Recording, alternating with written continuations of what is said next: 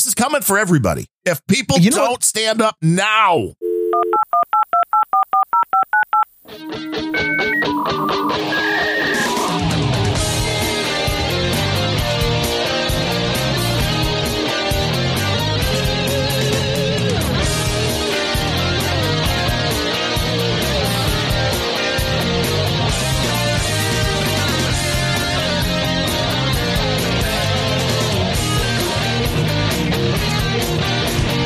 Grumpy old beds! Hello and welcome to episode number 143 of Grumpy Old Bens for Monday, March 15th, 2021. I am Darren O'Neill coming to you live from a bunker deep in the heart of Middle America, just outside of Chirac. We're over the weekend, over 30 shot, 4 dead. It's just a typical weekend. And from America's left coast, where I weathered the latest Windows update with my audio settings more or less intact, I'm Ryan Bemrose. Yeah, I mean, I heard all about that on the No Agenda show. The updates messing with audio settings, and I was cringing because I have the same device, the Motu, that Adam Curry, the Podfather, uses, and my updates all came and got installed, and everything still worked. So I guess I'm lucky. You're doing something wrong. I guess I'm doing something wrong because Windows 10 has been nice to me, and I should knock on wood or whatever we got here. Cause it's just building up. It's biding its time. It's biding its time. It's biding its time. It will exact its price in the future and you won't like it. One day I'm going to reboot and it's just going to be like, oh, nope. For now, let's just consider ourselves lucky we're podcasting. Yes. We are lucky. We're broadcasting live on the No Agenda Stream, noagendastream.com, Mondays and Fridays at noon Eastern. It's the place you want to be in the troll room and listen along live where people can tell us we're right, which is rarely what happens. They usually just tell us we're morons. That's what I prefer. I know. They're not catching on. Trolls, you're supposed to be nice and you're supposed to make it so us podcasters can do a better show for you. But I digress. Wait, what? I didn't. I'm sorry. When did the mission statement change? What? We're not supposed to do a good show? We're supposed to keep doing what we've been doing? Okay.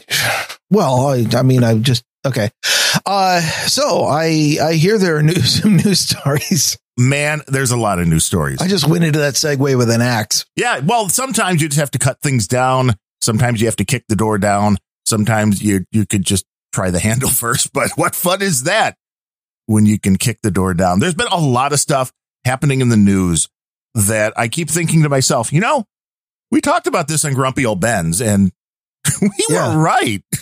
So this is going to be one of the I told you so episodes. There could be a few of those coming along in this show. And there's been some. I mean, who are we kidding? That's all of them. Right. Well, usually, people don't always listen. Sometimes they think, well, you're wrong a lot. They say. There was another comment on No Agenda Social. People bring the facts, which I enjoy. But they don't understand, like with your copyright argument, you just pick something random to argue and then stick with it because it triggers people. And it's, if there's a better reason to do anything in this world, I don't want to know what it is. And I have to say, there's a lot of people that listen to our show that listen to the No Agenda show. And yesterday, I really thought they were kind of moving into our territory. I thought there might be a rage quit. Oh, Are you talking when mommy and daddy were fighting? Yes, they hate when you say that. John and Dad hate when people say that. It's always fun. It's always fun when there is Adam is mad. I've heard this a couple of times over the last year or two where you can tell he's mad at John because then John will say something like, well, what else you got? And Adam's like, no, what do you got? And it's like, okay, now we know it's getting serious. You know what? It happened. I was going to give them a pass. They know what happened. They don't need us reanalyzing. No, and they understand that it's entertaining and people latch on to that. And whether the podcast hosts like the tension when that kind of stuff happens, I think the people listening do. So it helps. It helps the that's podcast. Because the people listening are a bunch of maladjusted psychos. How you doing, you sick, twisted trolls? That's about the best way you can. Isn't that how the value for value model is supposed to work? Is you insult your audience and then they send you money? Right. You spew hatred at them and then they spew money back at you. That's dating, isn't it?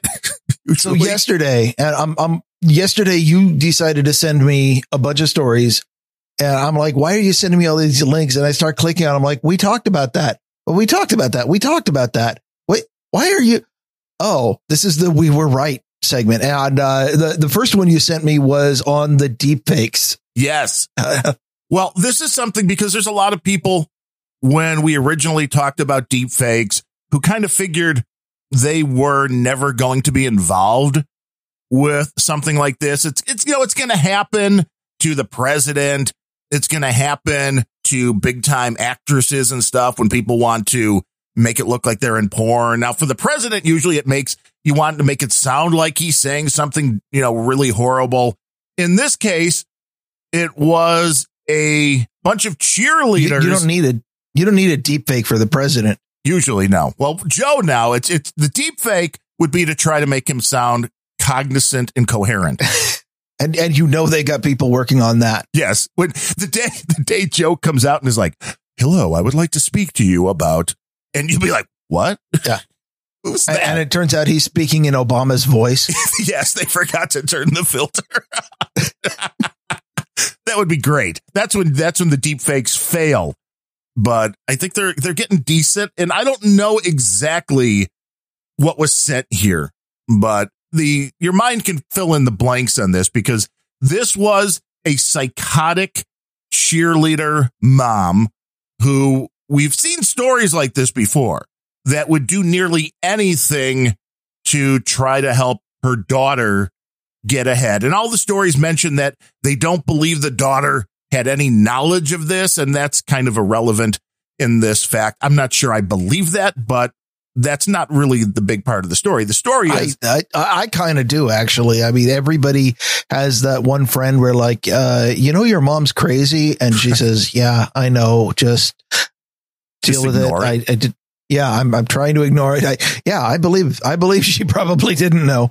Now, the story was the mom created pictures and videos, according to the story. Now, to do deep fakes, photographs, really easy. Photoshop makes that very easy to take somebody else's head and put it on somebody else's body in a very convincing way. Videos are a little bit harder, but there is software out there that can do it, or you can pay people that know how to do this, which may be the case, because one of the other things mentioned was that cheerleaders on the opposing teams were getting messages from an unknown number, threatening messages, which, of course, when you get threatening messages, you go to the police and then they start investigating. And this is how dumb people get caught. When I get threatening messages, I just block. Usually. Block. Depends how many and what the pattern is. If everybody on a particular cheerleading team starts getting them, you go, yeah. I wonder why this is. I mean, if I get a lot of messages that are all, I'd like to buy your house, I'm like, okay, how many millions are you going to pay? Yeah. But, you get a bunch of messages that are, this Nigerian wants to send you money. I don't know where I'm going with this. The threatening messages, though, came in from a number that was bought from a service that provides numbers to your telemarketers from all over, scammers all over the world. So the woman was smart enough that she realized she could purchase a number. Now, I don't know how she purchased the number or who she purchased the number from, but she was texting messages, obviously without going on a VPN. And I don't want to tell people how to commit crimes, but if you're going to threaten people, don't let it get tracked back to the IP address of your home computer, which is what happened, which is how she got caught.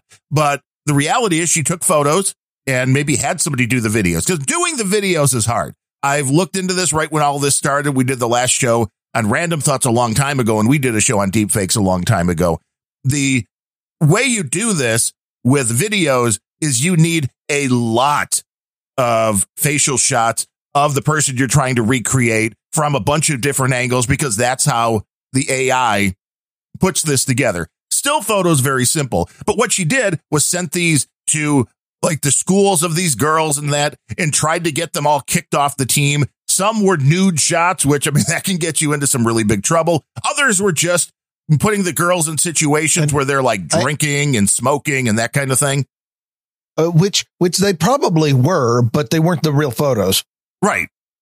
Now, I mean, if they're normal teenagers, they're probably doing it anyway. But yes, this is where the concept of making up evidence, I know I've harped on this a bunch of times. It's getting scary because you can't believe anything you see online or anything that's provided to you in digital form. Now, there's a lot of parents that would just believe this. If they got a photo sent in an email or a random text, like, want to see what your daughter was doing? There's a lot of parents who would believe that.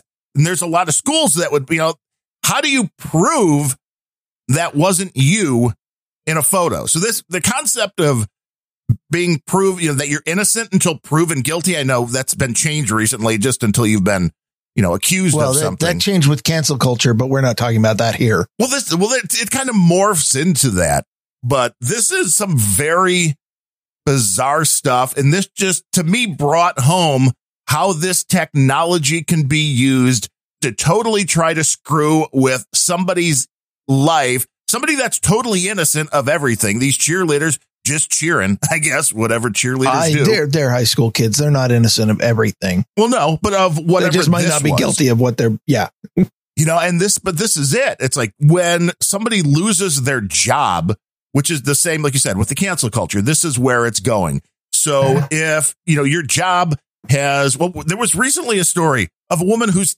children were kicked out of their Catholic school because she had an OnlyFans page. And I'm thinking, I don't really get that, but okay, this is where the cancel culture on all sides is coming from. And so if you have a job that it's part of your contract, whatever, if there's a morality thing in your contract, you can't do X, Y, and Z. And then somebody wants to take you down. That's a terrible contract. Yeah, so I wouldn't. Yeah, but some people have those. I wouldn't sign that. Or it's just the company policy. And then they are provided with what they believe is a real video or a real photo of you doing whatever that is, and you get fired. What recourse do you have? How do you prove that's not you? And on the other side of all this is the other problem, which is we could have a video of, Progo stabbing somebody, and he just goes, deep fake. So it's like, what? I think that's a much bigger problem. Deep fakes are going to, they're going to go the way that, back in 30, 40 years ago, we had the ability to take, you could see, where am I going with this? Old spy movies from the 80s. What's the one I was thinking of that had Robert Redford, Dan Aykroyd, Sneakers? There were Sneakers. Yeah. And then there was the farcical one, Spies Like Us. They had plot points in those movies because the technology existed back even in the 80s and got better and better in the 90s, where you could take somebody's voice and stitch together a bunch of words and create what was effectively a deep fake of audio. And you couldn't tell that it wasn't them because it sounded like them. That was the plot point of a bunch of movies. We got to that point. It became popular culture. Now people know that it is possible to take somebody's voice and stitch it together. What that means is that anybody today who hears an audio recording of somebody saying a short sentence that might sound like it's choppy or chopped up, either that was recorded off of NPR where that's their editing style, or it might be a deep fake. Either way, you should be skeptical of it, especially if it came from NPR. But we just know as a culture that certain things you need to be skeptical of. And the danger of the point where we are right now with audio or with image, not so much with still images, because we're kind of getting past that. People know that Photoshop is a thing and people can get past it. So, but with video, we're still in the area where somebody looks at this and says, well, it's a video. It can't be faked. And that's the dangerous point. But 5 years down the road, when it's commonplace and there's a drop-in software that you can just, that comes with Windows and then people are just going to know, okay, well, it's a video, but I should be skeptical because it could be faked. It's an image, but I should be skeptical. Skepticism is very healthy. And I feel like that is a problem that is at best temporal. The one that bothers me the most is then what can be trusted? Right. And I don't know what comes next in proving somebody did something. And I think people don't understand the effect that has on a society when you get to that point, which is everything you can see or hear, unless the person is standing right in front of you, you can't believe it. If you're watching it on a screen and listening to it through a speaker, you can't believe it's true. That's big. I mean, it's not, that goes way beyond deep fakes. The same is true of news stories at this point. Well, the news is rarely true. If you read about it on the New York Times, you can't believe it's true. No, that's absolutely the case. There was a story I saw. I don't know if I may have had it on here for today, where the Trump EPA did such a good job when you actually looked at the stats, how much they had lowered carbon emissions and all of that. But the media never covered it. And the guy that was the head of the Trump EPA, I believe it was, said he had a conversation at one point with somebody from the New York Times who flat out told him, we will never run a positive story about Trump. So it doesn't matter what you do. So I don't know. I just had a wild thought. What if it's actually a good thing that people have to go back to? The only thing you can trust is what you can touch and feel with your own hand.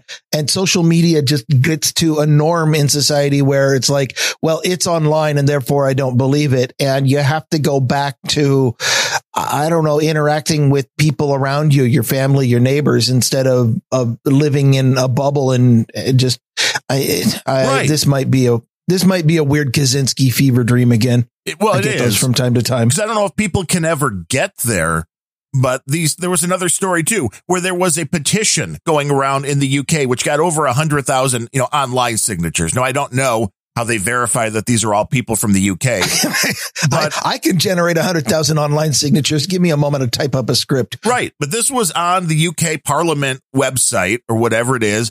And people, if they want Parliament to consider something, they can create a petition.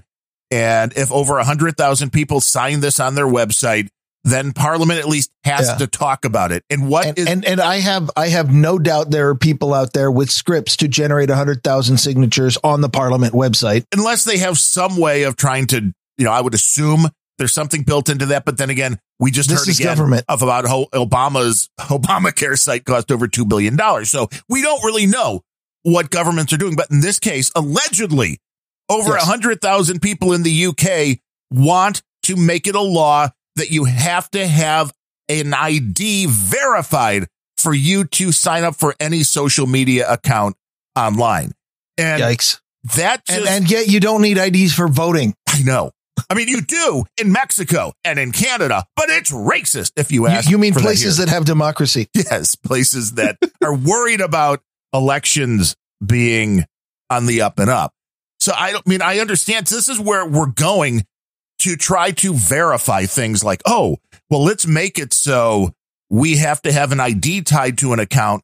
So that way, if something happens, then we have somebody to blame, somebody to put in chains or whatever you're going to do if they post something that isn't legit. But that's still, then you have this whole problem of accounts being hacked. We've talked about how many millions of dollars in crypto have been stolen because people break into Twitter accounts of celebrities and be like, send me your crypto and I'll send you crypto back. And it's something that happens all the time. So the hacking thing's never going away either. It's an interesting idea, but before you even get to whether or not a legitimate account is being hacked, what is a legitimate account? The devil's in the details. And I don't think that a law like that would be workable at all. At the very first question is, who does it apply to? Does it apply to every forum? Does it apply to, we ask for people when they post a comment on grumpyoldbens.com on the WordPress site, we ask, hey, please provide a name just so that you have, and it doesn't have to be your real name. We just ask you for a name. But would this law mean that we would have to get a photo ID in order to allow people to comment on our WordPress blog? It would sound like it, yes.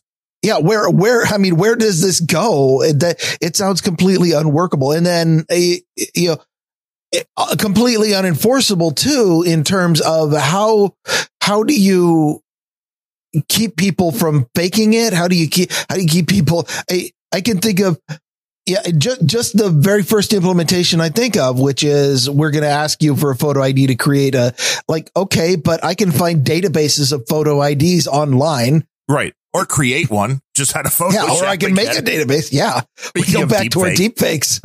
So yeah, speaking of deepfake, that's the same type of thing that would happen there.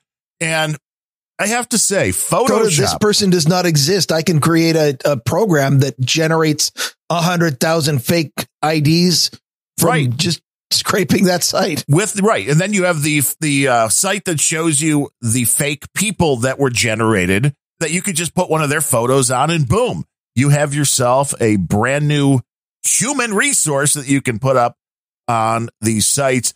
And Photoshop, this started at the end of last year, and they just had another update that came out. And I've been looking at some of the new features in Photoshop, and they're getting really interesting. Have they added the feature that every file that you create now has your user ID as a digital watermark so they can trace back to who photoshopped something? I am worried about that. And before I would post anything online, I would actually save this as the Photoshop as a JPEG, whatever you're saving in Photoshop, and then use another program to then generate. Strip all the EXIF, strip all the, because there are programs out there that will strip all of the EXIF, all of the metadata and everything. And even if you're not planning on creating deep fakes, it is worthwhile to use those simply because,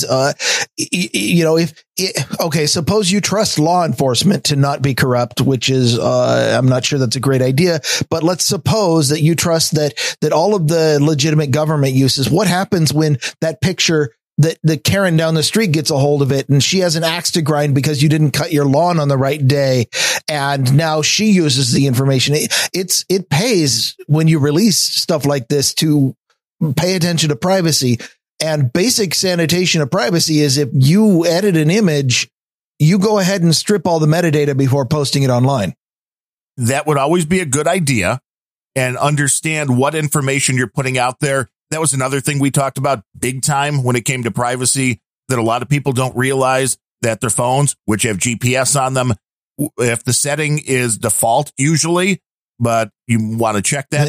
Every photo you take has GPS coordinates. Yes, we'll save the GPS coordinates in the data of the photo. So it's like, don't just share that online.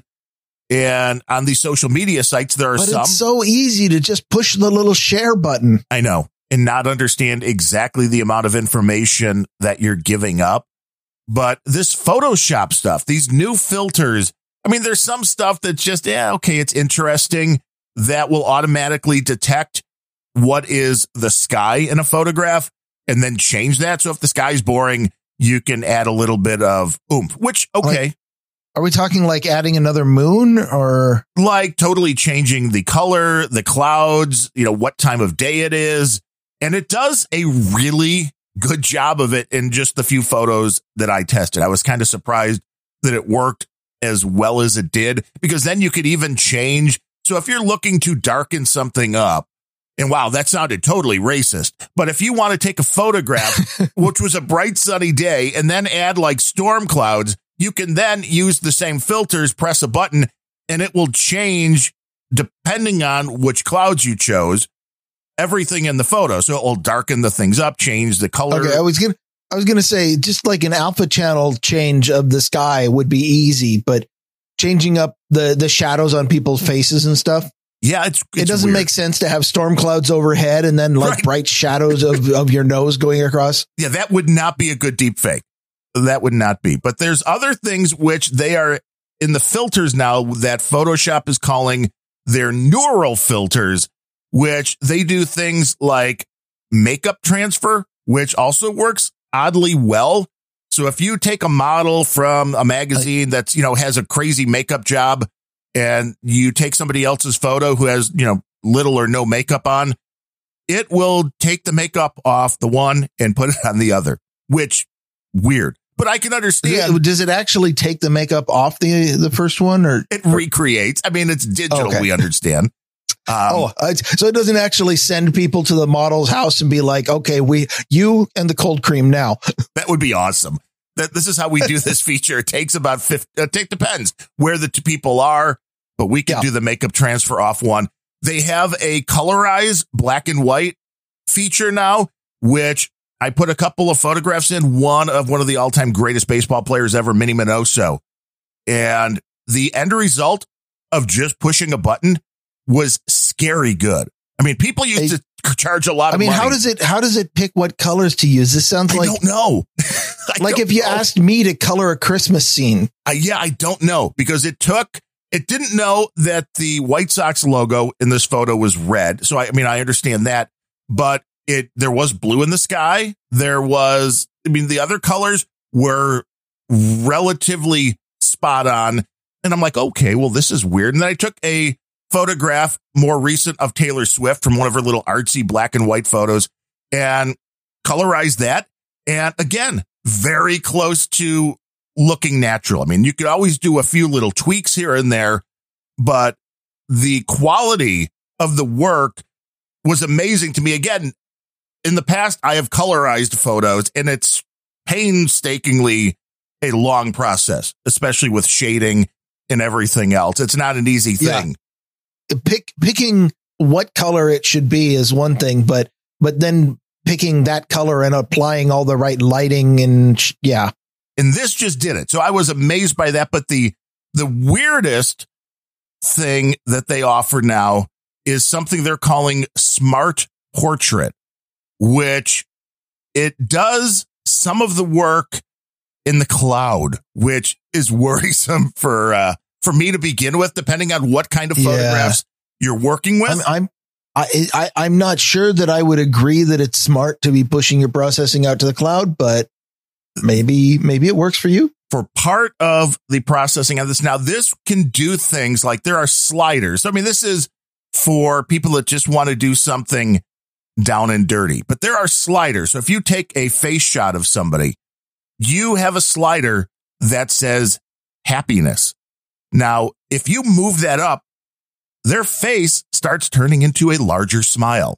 Even if they're not opening their mouth at all, you push it enough, you start seeing teeth. And this is again only on the picture. It doesn't actually. Correct. Like, you can't use a slider to change their happiness, can you? Now that would be good. They could actually charge a lot more. The drug companies would really want to control that technology. Yes. Well, you just wake up in the day, you get onto your phone, and you're like, well, how happy would I like to be today? Yes. And then you'd have to unlock that on a daily basis, and it would cost. You did though make me think of what a feature that actually might exist in Photoshop now, but would be very, very controversial, which would be a slider like that changes skin tone. Yeah, well, that's there. That is. I mean, it's all. Yeah. And now here's the thing. Can you blackface a photo?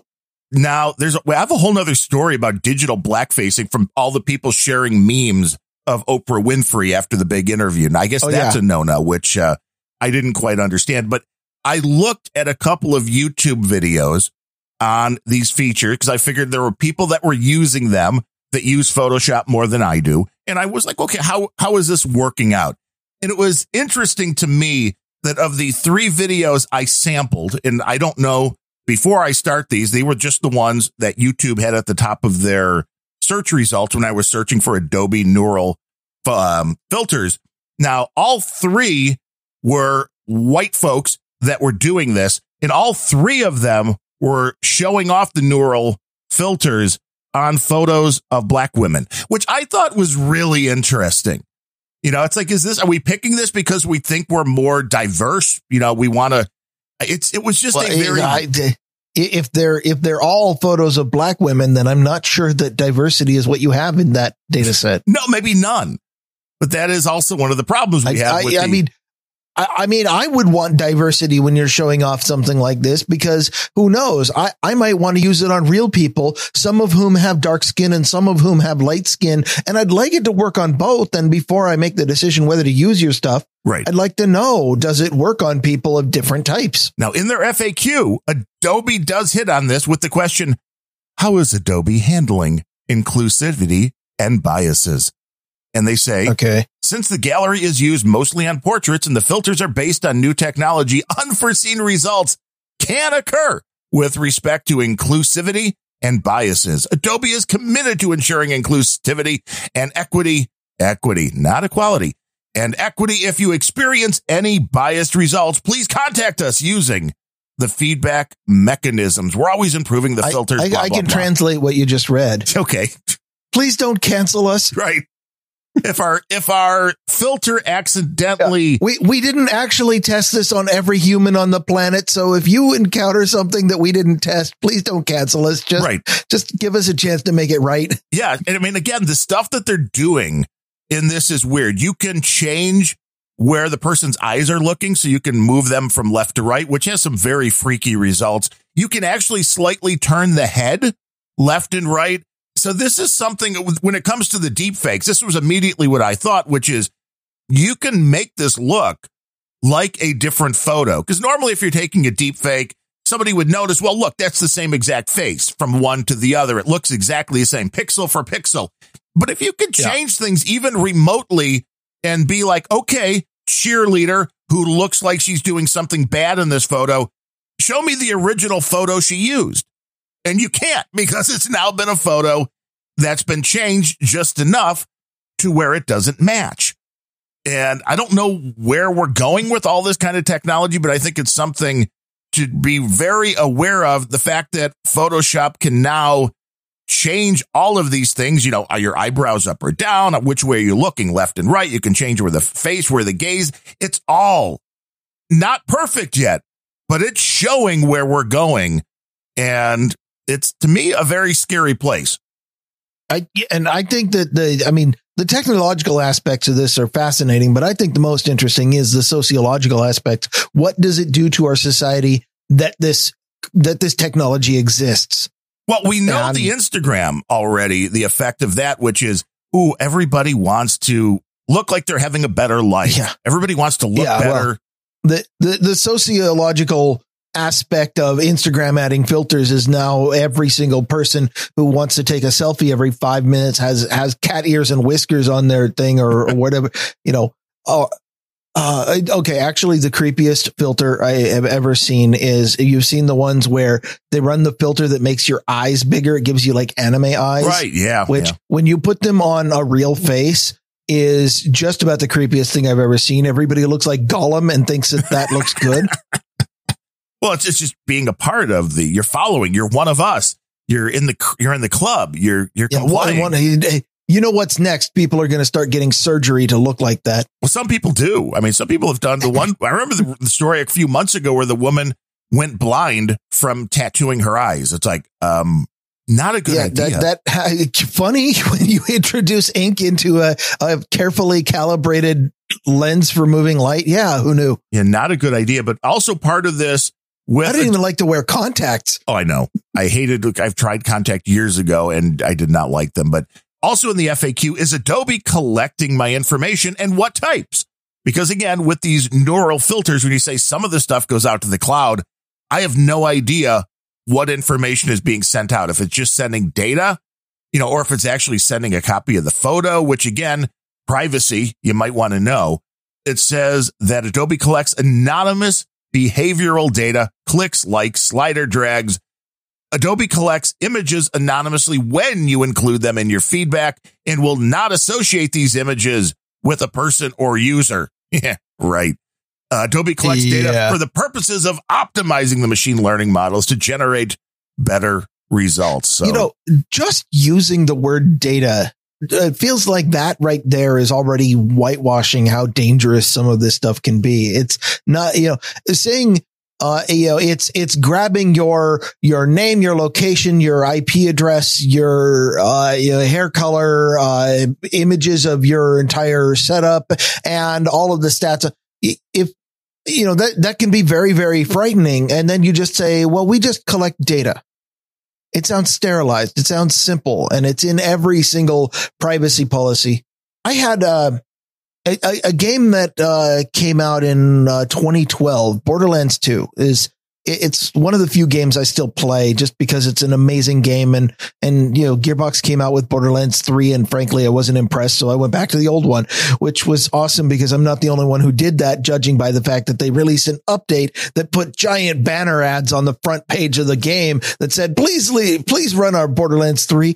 But they recently put out a new privacy policy and they would not let you go online unless you hit enter that on this, 40-page document of here's all of our new terms of service and everything.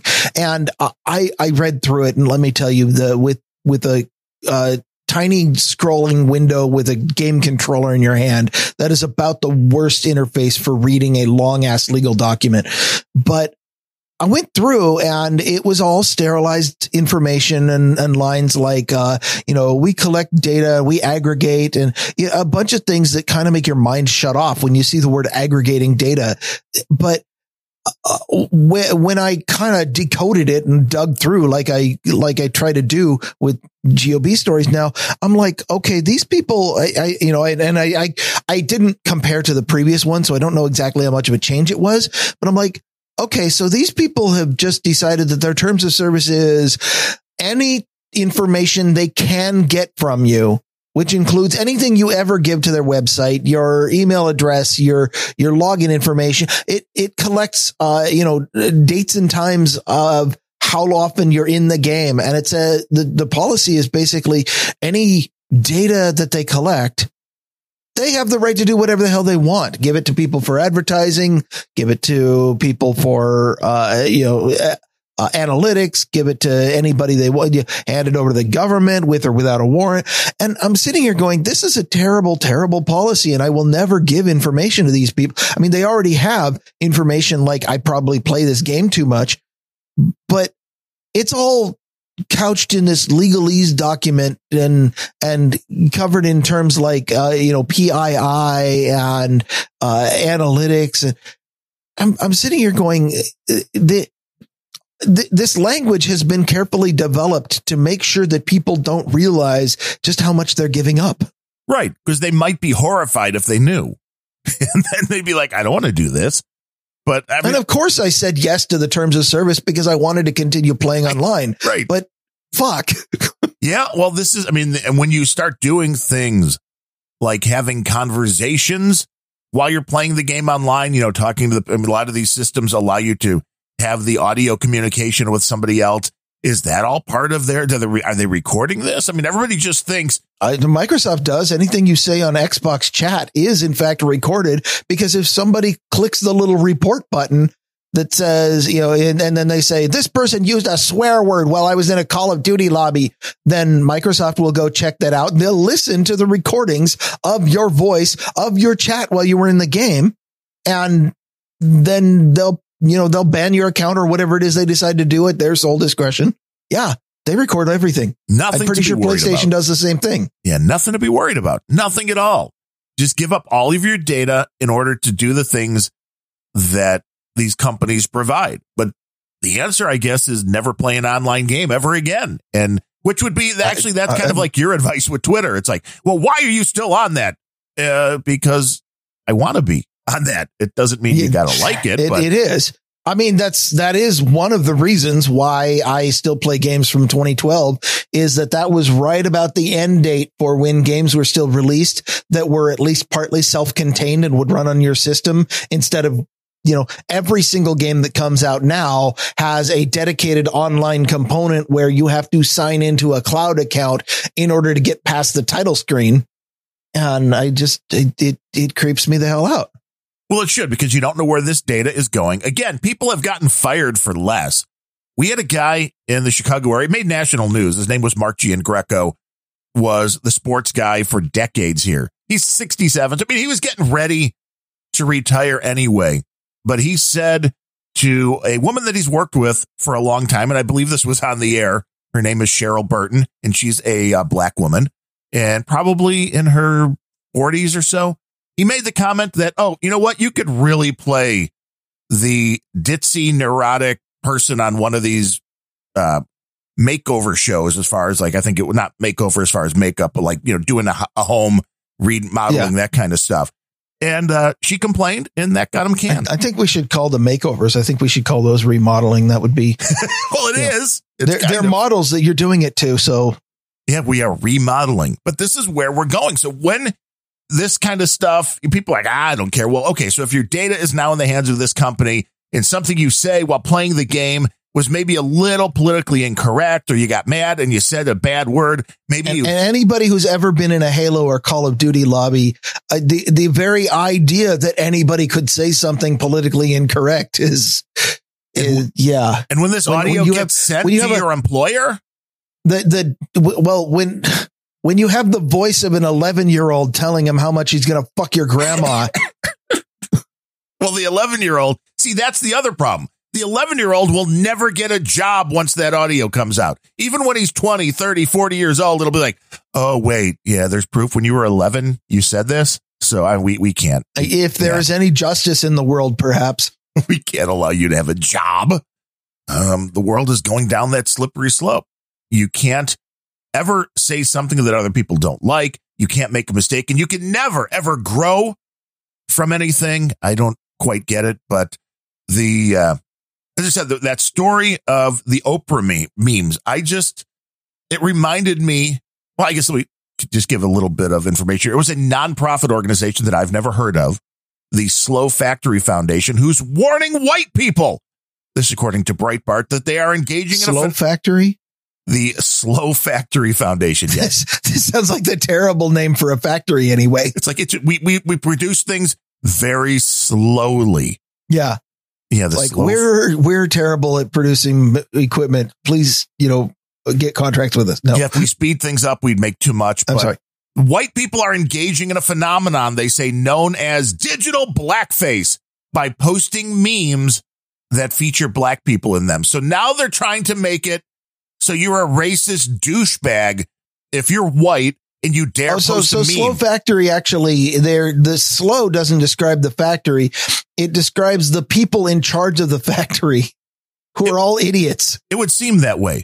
This to me just went back to the rap music concept that I had, which is, the way to make sure, white folk, that your kids never sing a rap song, don't let them listen to it, because that will get them into trouble. Liking the music would work. Will get them into trouble. Do you think banning your kids from doing anything really works? No, well, it's banning them, but telling them that your life will literally be destroyed if you accidentally sing one of those songs. So you probably want to avoid it and never learn the lyrics, because that will get you into trouble. That can keep you from getting jobs. That can keep you from getting into college. Telling people that their life will be destroyed if they, just stick their hand into a running chainsaw doesn't even work with all kids. What makes you think they can grasp the third and fourth order effects of social media? I don't know, but I think you kind of have to try, because this is even worse. So it's like, now if we can't post memes of black people as a white culture, then you probably don't want to consume any movie that has a black person in it, because you don't want to accidentally like something and go, well, I might I posted a meme of Oprah. I really like Oprah, and I posted a meme. Oh, I'm racist now because I posted a meme. I don't quite get it. I thought equality was the thing, but now we're in equity, and I don't quite understand the rules of this equity that so much is off limits now, because why? But equality and equity is not, obviously that's what they chant, but that's not where a lot of the people who subscribe to the cult of wokeness, equality is just the stepping stone that they want until they get to the real end goal, which, if you're charitable, the real end goal is two completely separate cultures, which is the utopians who think like me and the deplorables. And in practical terms, that's not even what they want. What they want is the complete, utter destruction of everybody who doesn't think like me. That's really the problem with wokeism, is that there is no room in it for anybody who is not an adherent to the church. But see, even people that think like them can't use the meme if they're white. So this is kind of a weird kind of Well, a weird if you're thing. But white, obviously you can't think like them. You're not allowed. You should be canceled for that. may I read the definition from the Slow Factory Foundation of what they call digital blackface? Can I stop you? No, probably not.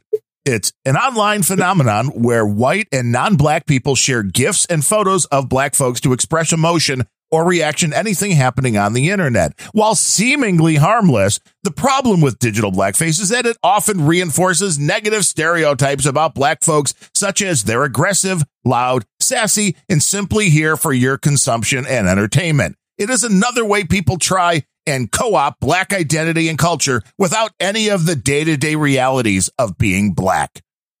One of the most powerful tools that you have against an idiotic ideology like wokeness is to point out the absurdity and the inconsistencies of it. And, trying to point things out logically doesn't fly in today's world because nobody is taught how to critically think.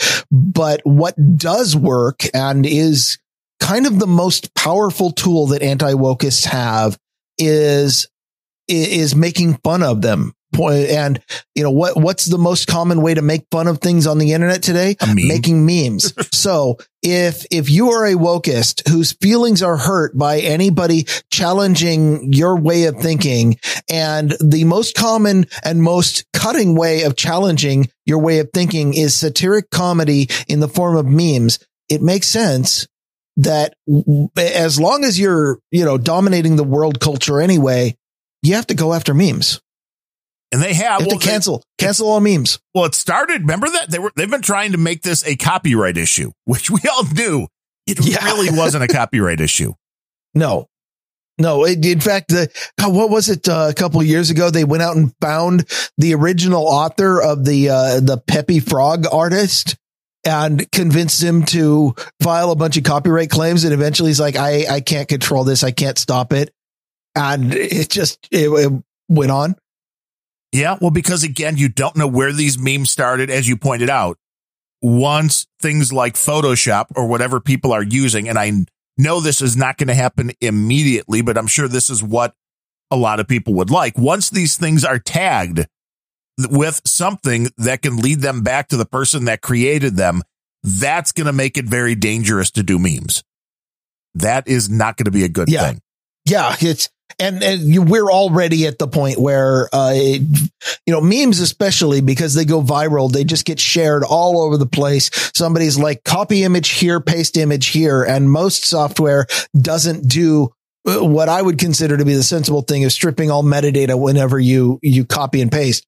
But it means that if you put out a meme and it's a good one, that shit by 24 hours from now is going to be everywhere. And if you didn't do the basic sanity check of stripping all the metadata before posting, then your information is out there.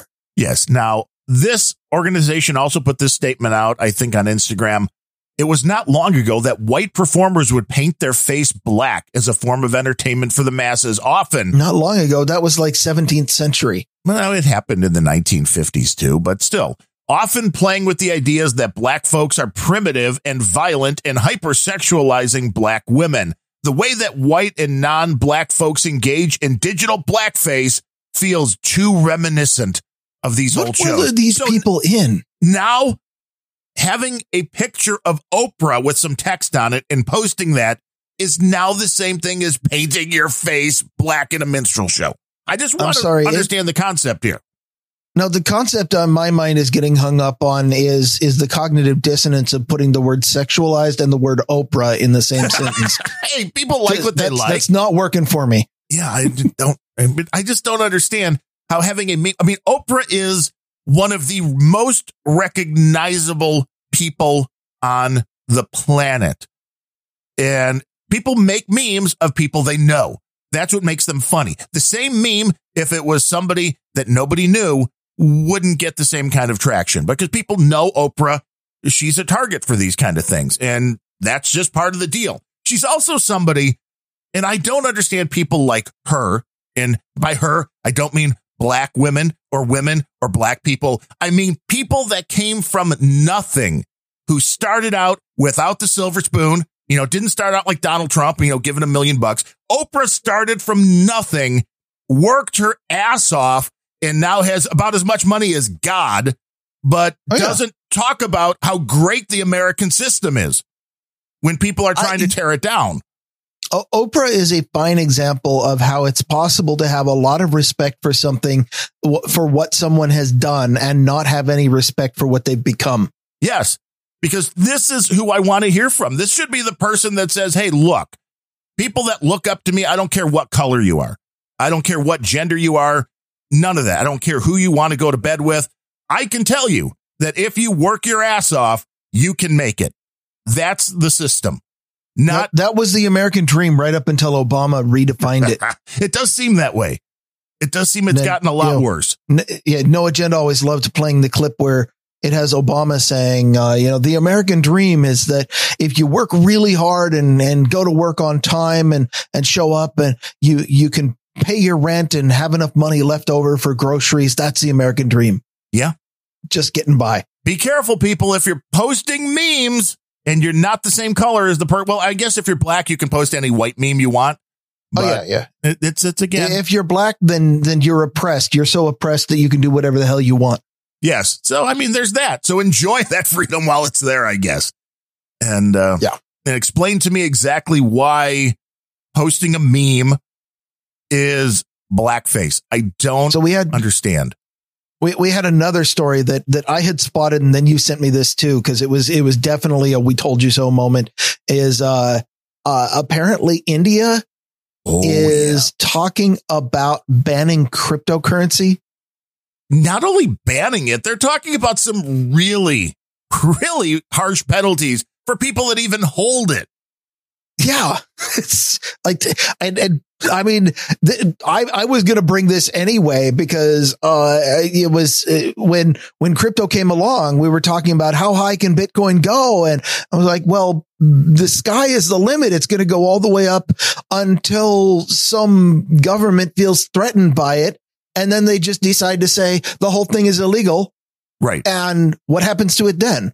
If you outlaw Bitcoins, then only criminals will have Bitcoins. Right. Well, then it is. We said it had to be a major country. And really, when it comes down to major countries by how many people live there, there's only a handful. And India is one of those that really would pass that bar. In the United States, I've warned the Biden folks want to do this as well. So if India does it. Yeah.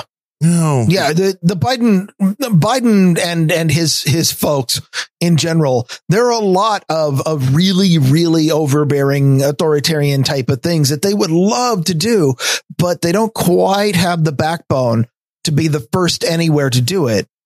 But as soon as India goes out, and then the next thing that happens is China will, I don't know if China would do that or not, but as soon as a couple of other large governments do, then Biden, the Harris administration will just jump on and be like, yeah, we're going to cancel it too, because everyone else is. It's the same phenomenon that led to, one person decided to lock down for COVID and suddenly everybody was on the bandwagon. Now, I have an original idea, you dumbasses. Yeah. By the way, best governor in the entire nation is Kristi Noem. Makes me want to live in South Dakota. Almost everything else about South Dakota, not sure I want to live there, but their governor, really good. But one hot woman as a governor, you're in. Well, she's hot. I'll give it that. But what the hottest thing about Kristi Noem is? She never fucking locked down her state. Yeah. And she's not somebody that will buckle just because she gets pressure. If she doesn't believe it's right, you got to appreciate that. But now this bill in India said it would be one of the strictest policies in the world against crypto, criminalize possession, issuance, mining, trading, and transferring crypto assets, said an official who has direct knowledge but would not want to be named because he would probably get disappeared. But this is this is not going to be a popular, not a popular policy. And the reaction that we got when I originally said, the United States is probably going to make crypto illegal. People, including our buddy Gene Witch, was like, well, how are they going to do it? They can't. The blockchain's the blockchain. You can't do anything. People will just take this, overseas, or they. Yeah, and that's true. But you'll be committing a major felony that if you're caught, you're going to jail. That's the way you do it.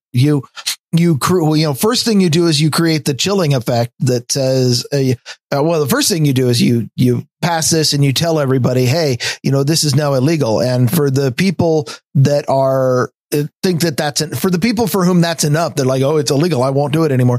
Right there, you killed a lot of it. Then you got the people like GeneWitch who are like, fuck you, I'm going to have my crypto anyway. And that's great. But you still added the chilling effect but if you get caught with, if they stop you in a border checkpoint and search your car and find a bunch of Bitcoins in between the cushions of your seat. I don't think you understand crypto. I don't want to.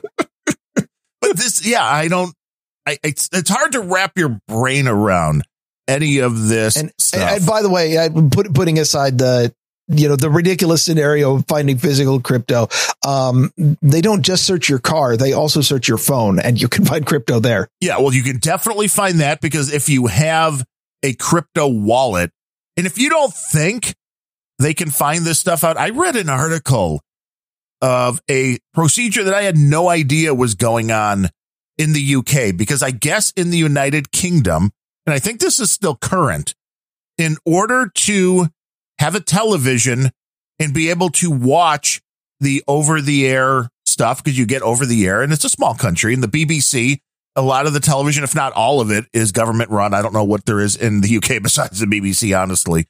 But if you had the television for over-the-air, you had to pay a fee. You had to pay a licensing fee. And they actually had trucks that would drive around with antennas that could detect a television. And if they detected a television inside your address and you didn't have the license, you got ticketed. I never quite understood how that worked. And maybe if we have any UK people listening to Grumpy Old Bens, they could explain this. Although, frankly, if somebody tries to explain something to us, you just disregard it as ranting. I get that. Sometimes. But, I never quite understood. Like, if I thought that the way that a television gets over the air signals was it is a passive receiver of broadcast signals. And that means it's pretty easy to drive around with trucks and triangulate anybody broadcasting. But the signal is everywhere. It permeates every structure. How are you going to figure out which, lots and lots of things are opaque to radio waves, not least of which being human bodies. But in general, most of the things that are opaque to radio waves don't do anything with that information. And an antenna is just yet another thing that absorbs radio waves and does something with the information. How do you determine who's got a TV on and who doesn't? It's harder now, but as Duodenum pointed out in the troll room, this goes back to the days of CRTs, and CRTs did those things leak RF all over the place. Yeah, that's where this came. Now, allegedly, they have a way to do this. Currently, I don't know. I mean, if they do, they're probably not too apt on letting people know how that is. But this was like even when DirecTV did this, because we had a DirecTV dish, allegedly. No, I had the dish. That wasn't alleged. But the allegedly having the little device. That's another thing where looking for cheaters, you have to drive around and look for a dish somewhere. You do, but then you can have a dish that's not active. With DirecTV, it all came down to when you could reprogram the cards if you knew what you were doing. And then it became a game of, at first it was really easy because they weren't really into the whole cat and mouse thing, and they were pretty slow, which means you could reprogram the card and it might be a month until they figured out that they need to do something to make this go away, and then you'd have to reprogram the card. It got down to being like a day-to-day type thing.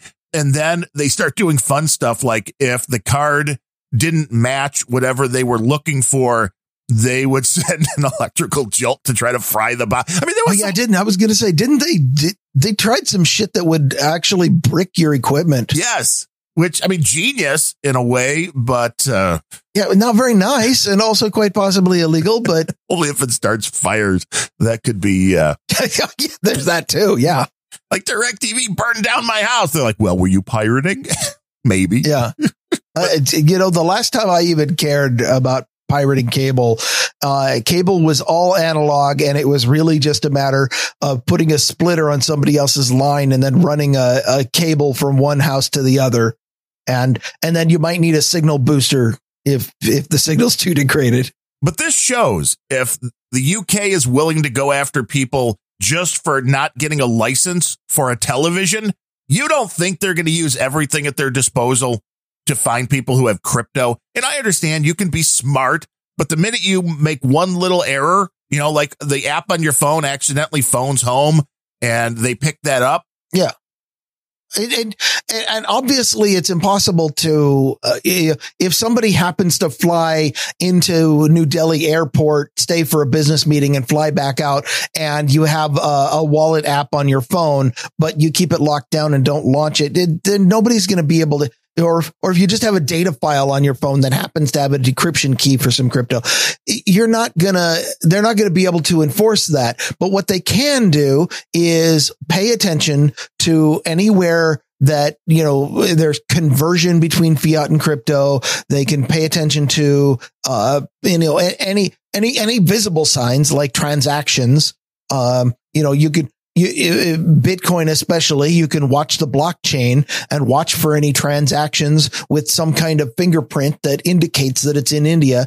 And once you find that, it also, because it's a very, very broad net and a very large law, and almost certainly won't have enough funding to fully enforce the entire thing, because most bad laws don't.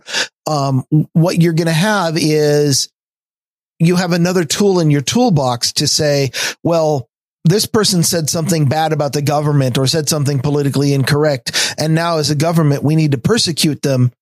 And how are we going to do that? Well, we have these indications that they bought or sold, 300 Satoshis by sending it to Podcast Index the other day. Okay, then throw the book at them. Right.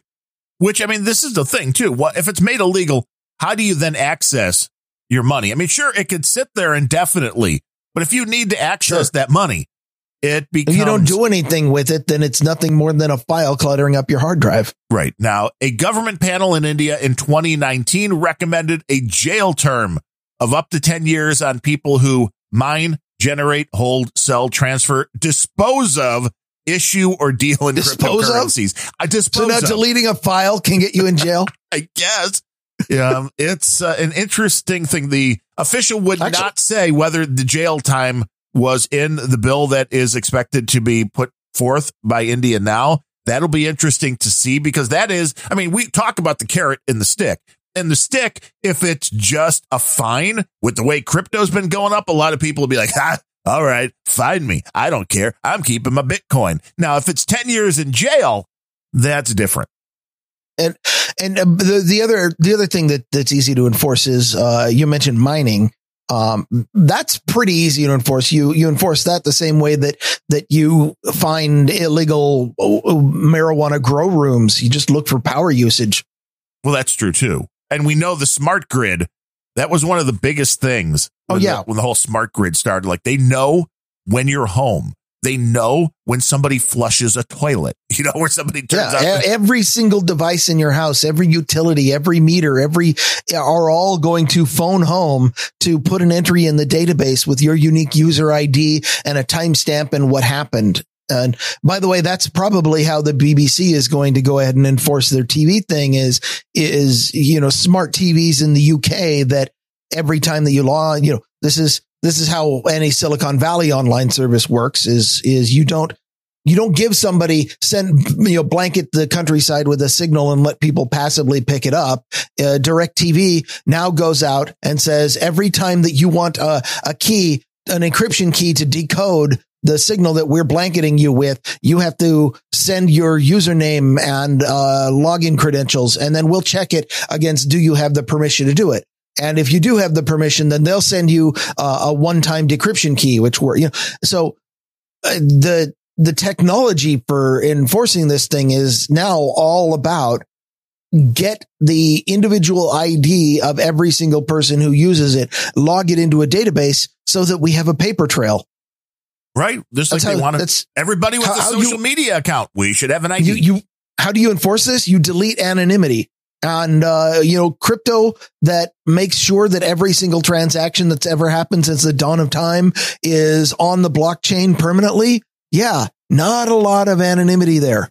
No. So this idea that you can amass a fortune and hide it from whatever government you may be living under is possible, but it's not the easiest thing in the world. This isn't like, there's no way they can know I have crypto.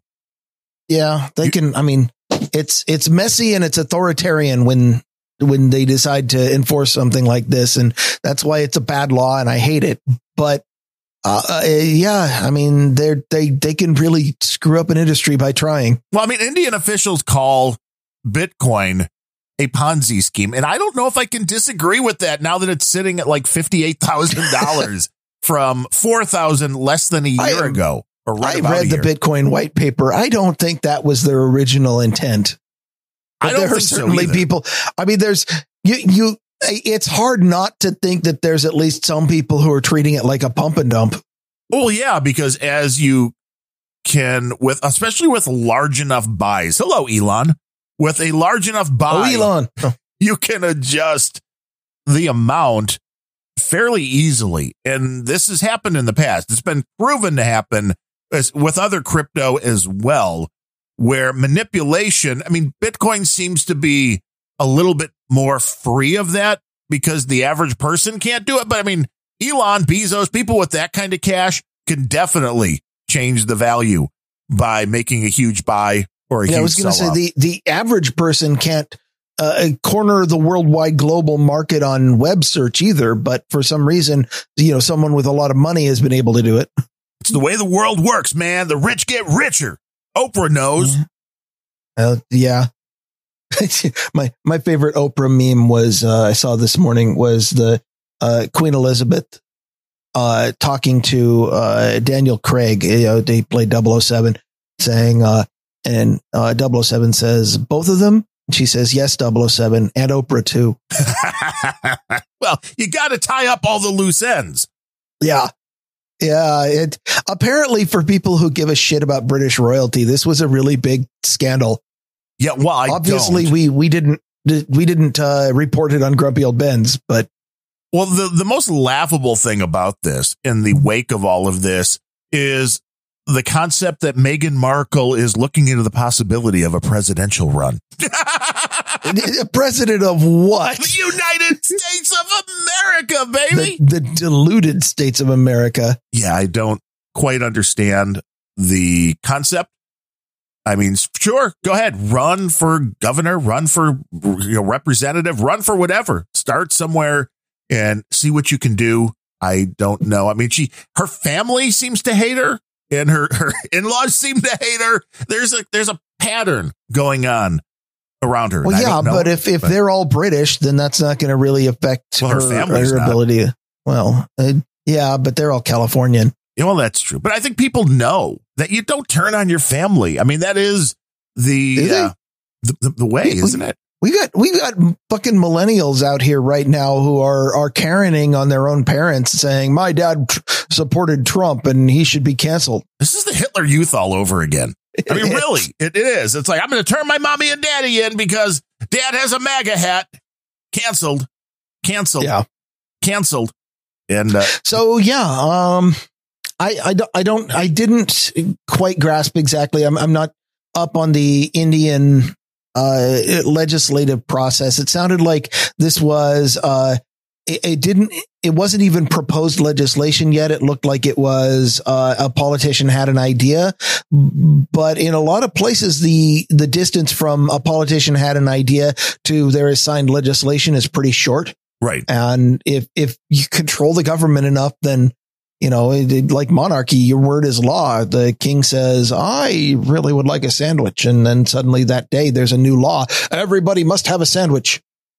All hail the king. I mean, if it's a good sandwich. It's good to be king. It is. I don't know if that's how India works or not, but it sounds like there could, I don't know. What scares me about this is not that India is doing this, but that as global as everybody is trying to make, they're trying to build a cartel of governments to become the de facto one world government. And the best way to do that is to put a bunch of yes men in place. And I guess what I'm saying is India is not the first, or is the first place we're seeing this. But we're going to see a pretty big and possibly a very rapid backlash against crypto in the governments At least the ones who aren't using crypto for their own ends. Yeah. And that is what you need to keep an eye on here is the fact that I think this came up on one of the two shows that you were out getting your teeth worked on, that Janet Yellen, Biden's Secretary of the Treasury, echoed some of the fears expressed by her predecessor, Steve Mnuchin, saying, I don't think that Bitcoin, I've said this before, is widely used as a transaction mechanism. She said, to the extent it's used, I fear it's often for illicit finance. Okay, here's Biden's Secretary of the Treasury saying, I think Bitcoin is mainly used for illegal things. You don't think they're going after Bitcoin? She's free to think a lot of things. She's wrong. But what bothers me is that when they say stuff like that and it somehow becomes policy. Right. Well, because she's being wrong doesn't matter. She is the one making the decisions and telling Biden. So I don't care if she's wrong. I care if she makes bad decisions based on incorrect data. And unfortunately, that's highly likely. Yes, that is. If you're heavy into crypto, we are not bankers. We are not financial planners. We are not to be taken seriously. Any advice you take from us, it's your own damn problem. We are not professionals. Yeah. This is not advice. This is not professional advice. Once all that's covered, get rid of your crypto, man. It's going to go poorly. What's the standard? Every single podcast who uses the word stocks, somewhere in the podcast, you're going to hear them say, nothing that you hear on Grumpy Old Ben's should be taken as financial advice. And why do people say that? Because if you don't say that, then there's this persistent belief, even amongst podcasters, that the SEC is going to come down and slap you with a bunch of fines and throw your ass in jail for giving out financial advice without being licensed, which is yet another type of government corruption where they're trying to gatekeep who can give advice. But without trying to resort to the usual language of don't take you should probably know by now, if you're a regular listener to Grumpy Old Ben's, that we're not nearly as clever and charming as we think we are. True. And that goes for financial markets too. That is very much true. I'm just saying Biden's Secretary of the Treasury thinks Bitcoin's often used just for illegal things, and India is looking to totally make crypto illegal. The signs are there that the crash that I believe is going to happen again, not an expert, is impending. I don't know if it's going to be a crash or not, or, it might be a hijacking is what I'm saying. Well, with saying, I guess that is the same thing. Often things are hijacked and then crash. Like the airplane they never found from 2 years ago was that now? I mean, I feel like this metaphor is hurting. It is. It's hurting, but that's okay. That's what we do here on Grumpy Old Ben's, the Grumpiest podcast. We heard a lot of metaphors, and we bring this. Sometimes people don't want to hear the information that's out there. I know a lot of people are riding high on the crypto. I'm one of them, and I just have a very little amount, and it's like, it just keeps going up, and it's really fun to watch that. But it's the same as going to Vegas and being on a hot streak and like, hey, man, I'm up $5,000. And then 5 minutes later, it's like, I'm down $35,000. It's easy to do. It's speculative. It has an aspect of gambling. And if you go in without knowing what the hell you're doing, you're going to lose your shirt, which is a lot like casinos, really. And they're illegal in some places for that reason. And they're very, very popular for the same reason. Yes. And they're legal in so many more places now. I don't know. I understand freedom, baby. But the funny, whether or not a casino is legal is a very funny tension, because when they're made illegal and they're made legal, it's for exactly the same reason. And that is that unsuspecting rubes are going to lose their shirt. And when they're made illegal, it's to protect the unsuspecting rubes.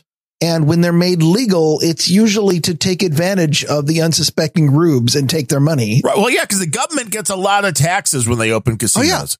Oh, yeah. It's the same thing when you have the exact same government saying, gambling should be illegal, but go play the lottery. Well, yeah. Well, we grew up in an era where if you wanted to legally gamble in the United States, you went to Vegas or Reno or Atlantic City. Those were the 3 cities you could go to. Yeah. Well, Now- around here, it was always the Indian. Native American reservation. Right. But yeah. So you could do that as well. But that was the extent of it. And then people start going, well, they're making a lot of money. Well, why aren't we doing? We have all these problems here in Illinois. Let's open casinos. And that sounds like a great idea to generate funds to, pay for education and to help the poor people. But you know who go to the casinos and throw all their money in to those machines? The poor people. So it's kind of a self-fulfilling the poor and the stupid. And trust me, there's a causal link between those two things. Right. There is. There definitely is.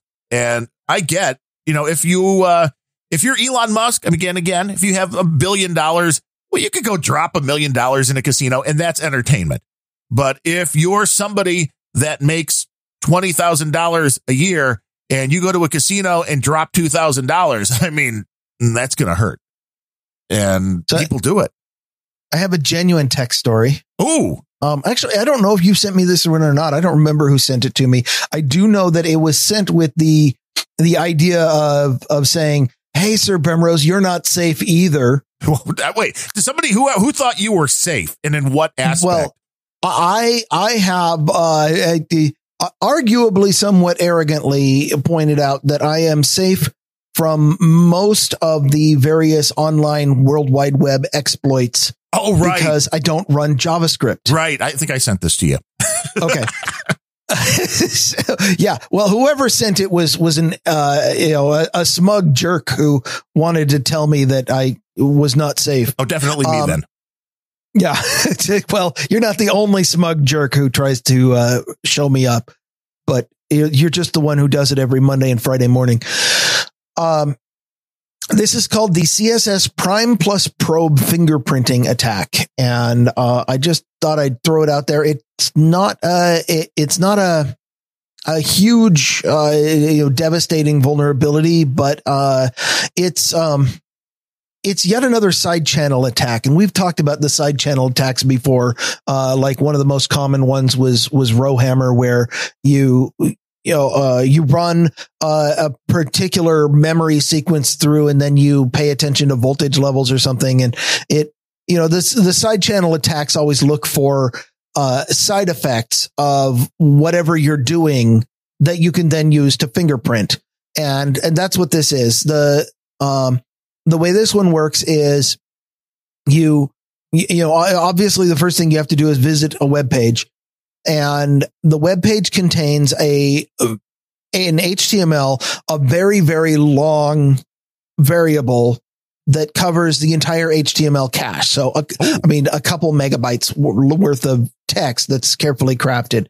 So you pull it in and it has to cache to hard drive, and your browser is now, you got to a point where your browser is trying to keep it. And then what you do is you send a CSS element that causes a search on that string that doesn't, or for a string that doesn't exist in there.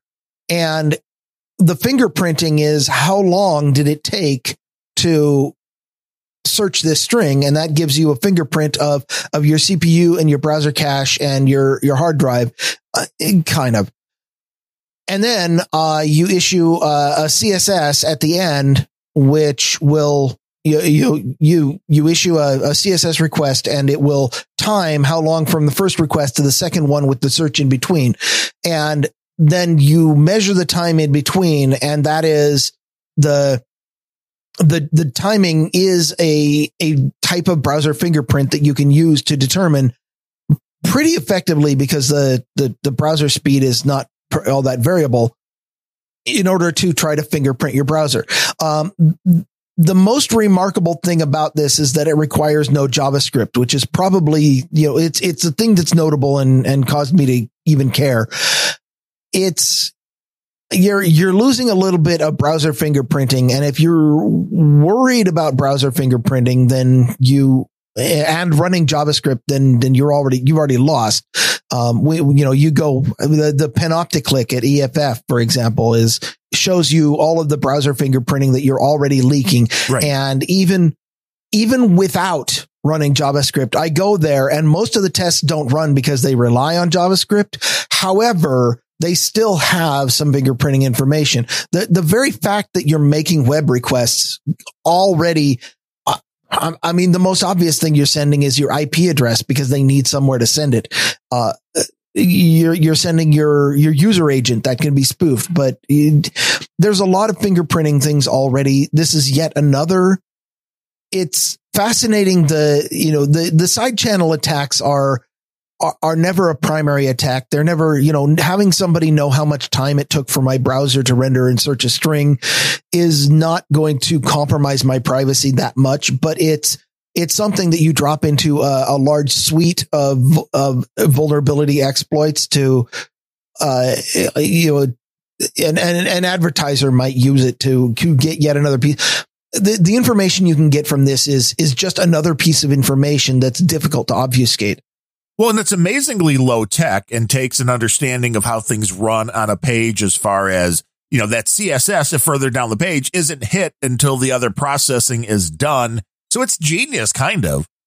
Yeah, it's very smart. I don't feel like it's a particularly deep exploit, but like I said, the thing that's most notable about it is if you're going full Bemrose and shutting off JavaScript in order to try to reduce browser fingerprinting, then realize that there are still things like this side channel attack that can and will be used. I don't know that it's being exploited in the wild right now, but it's totally the kind of thing that if I were, for example, trying to track users and say Google Chrome had shut off my third-party cookies, then I might go ahead and use this to try to track people anyway. The advertisers will use whatever they can to get the information that they want. And there is nothing that is going to keep anybody completely anonymous unless you go the full route of doing something on every level. All the stuff we've talked about, VPNs certainly help hide your IP address. Using a different browser is also a good idea. If you're doing stuff that you don't want tracked to other things, always say do your banking in one browser and everything else in another, and they'll not be as tied together as much. You can do things like the Winston privacy device. You can use browsers like Brave, which intentionally try to break some of this stuff. Some do it better than others. And of course, let's all understand that any browser or plugin can be sold at any time, which could totally screw up your anonymity. If you have too many plugins, be aware that every one of those is a threat to your privacy. And if you really, really want to be private, you kind of need to spin up a virtual machine and run that through a VPN, or, get an old laptop and put a different operating system on it, and then go and war drive your neighborhood. And even then, that there are going to be things that get through, and it's just a risk that you're going to have to take if you want to be on the web, because the only way to have 100% internet privacy is don't use the internet. Well, yes. Yeah, which is difficult, but there's a lot of woods in North America. You can go find it'll hold a lot of cabins out there. But you can't do the neural thing then through Photoshop because it needs the mothership, which I worry about that kind of stuff. Why you want to be able to software phone home. that phones home is becoming the norm. It really is. And the question is, why is it really about the new filters working? And maybe it is. I'll give Adobe the benefit of the doubt for now, but we know Adobe also gets pirated a lot. And the more you can force the phone home, the more you can verify, allegedly, that the software that's running is legit and licensed and purchased and all of that. Sure. And if you don't think that that's part of why it phones home, then you're really being naive. But it might not be the only reason. And it's quite possible. Some of the things you described earlier are really complicated and probably take a hell of a lot of computing complexity to do, more than they necessarily want to do in the client on the individual computer, because especially for low end computers, anybody who used Adobe realizes that some of the operations is like, okay, you got to start it and get up and go get a cup of coffee. Right. And, you know, an operation that takes 2 minutes is really inconvenient, but an operation that takes 40 minutes on a low end machine, and you really want to find a way to offload that to the cloud or something. Right. Well, a lot of people don't realize that if they have one of those Apple devices and they say, hey, name, then it goes to the cloud with what you say. Same thing with the Amazon devices. Yeah. It goes to the cloud to take, I'll take this audio file, I'll send it to the cloud, and they'll process it, not your stupid, dumb device. Alexa, send everything I say to the cloud. Yes, of course. We always do. That is part of our system. Yeah, it's like, of course, that's like, that is the only option. We're not giving you any other option. Although, people might pay for this. If you could say, device, remember when I told my wife this? Please replay that. And it'll be like, there you go. We can finally win an argument. I thought that was a feature of the Google one where you could set some audio clip as a note and then ask it to recall a note. Probably. I thought that feature came up when Google was back when they thought they could compete at anything. Well, they can, because they can buy their way in. Anything that isn't search. Yeah. Yeah. They can buy their way in, but that makes sense. I mean, anybody who remembers Google Buzz knows that there are certain things they can't compete in. Well, they've had their fair share of things that have disappeared, and a lot of them were never real products. And there's a lot. What do they even call that? Their little sandbox, which had all these programs in it, the Google Labs, I think it was. And a lot of those were around for years and then just occasionally get shut down. Yeah, they had an email product that was in beta for 10 years. That was Gmail. It's still in beta. They're going to get it right. No, I think it officially came out of beta a couple of years ago. They finally got it right, I guess. Yeah. Thanks, Google. Google does have a sandbox called, they call it their privacy sandbox. That was my big in-depth story today. You want to do that, or do you want to go talk about some experts first? Well, we can talk about some experts because it's going to be a very, very short list. This is where we, can you put the little sad kitty meme up in the show notes? I have a sad kitty on my lap right now because I'm not petting her. When we do the chapters, you put the big sad picture of a cat. We only have one expert today. And on the bright side, he sent in a donation that was split between Random Thoughts and Grumpy Old Ben. So, I mean, good for me. Worse for you. But our buddy, Brian. Yeah, at this rate, it doubles. when you split the Grumpy Old Ben's donations, it doubles the amount of time before I get a new microphone. I'm just letting you know. Yeah, that'll happen. And I said his name wrong again. This is so ingrained in my mind. And he knows I'm just an idiot. Speaking and reading are not easy things. Bandrew says it all the time on his show. Absolutely right. But he corrects me that his last name has a soft G like generic. So it's Brian Genak, not I always wanted to go the hard G. That's not the way. But in his note, the hard G like in GIF. Yes. And he has a note in the note. It had an idea, said, mispronounce all the experts' names so they'll pay more to correct them. And now that's genius, because I think we should start. That's the JCD model. Yes. But I emailed him back. I'm like, yeah, that's it's genius. But yeah, you're right. JCD came up with we steal all of No Agenda's best ideas. We have to, because they steal ours every now and then. But he sent in a money order via snail mail, $52 for his 52nd birthday. So happy birthday, Brian. And I mean, if everybody while celebrating your birthday, send us money. I mean, that seems like the perfect gift for the person who's got everything. Or gift. Yes. That's the first gift you want. Okay, I'll shut up. It's it's a bit that can go on and on and on. But he's a guy, and I totally messed up my own age. So I'm like, oh, you're older than me for a few minutes. And then I realized he had turned 52, and I'm still 50 until April. So I'm like a little over. See, that's how dumb I am. I'm like, oh, wait, I'm like a year and a month behind. I don't know why. I guess I maybe feel older. It just seems. Yeah. You're only as old as you feel. And apparently you feel at least 52. Yeah. We've been like in a time warp over the last year. You know what? So. Talking to me twice a week will have that effect on people. Yeah, it can cause severe mental anguish. So you should take the proper steps to make sure that, you have somebody to talk to when you go into the corner and just cry after listening to a long Bem rant. But this was a guy, Brian, that came to us not from No Agenda, but from That Larry Show. And we love That Larry Show. Larry is a good dude, and we are happy to have you as a member, as an expert.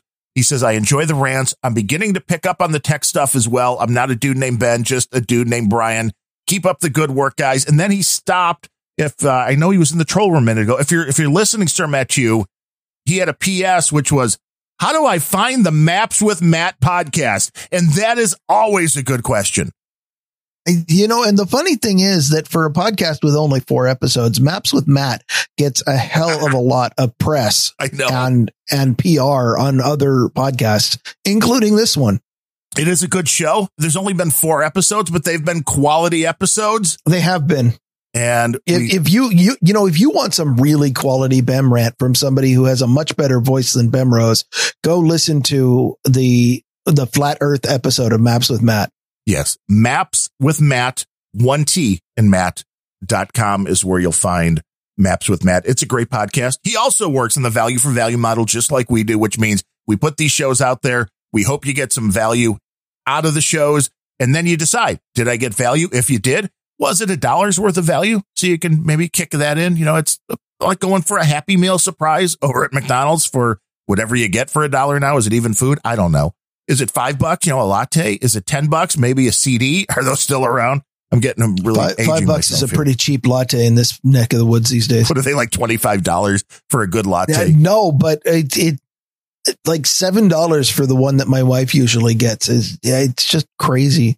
But that makes her happy, right? And then she kill you. Yes, and that's what makes it worth it, and why I keep going back. But she's always like, I want a brown sugar, cinnamon, and mint, caramel honeycomb latte breve with whip and sprinkles, and a very complicated order. And they're like, okay, this sounds very complicated.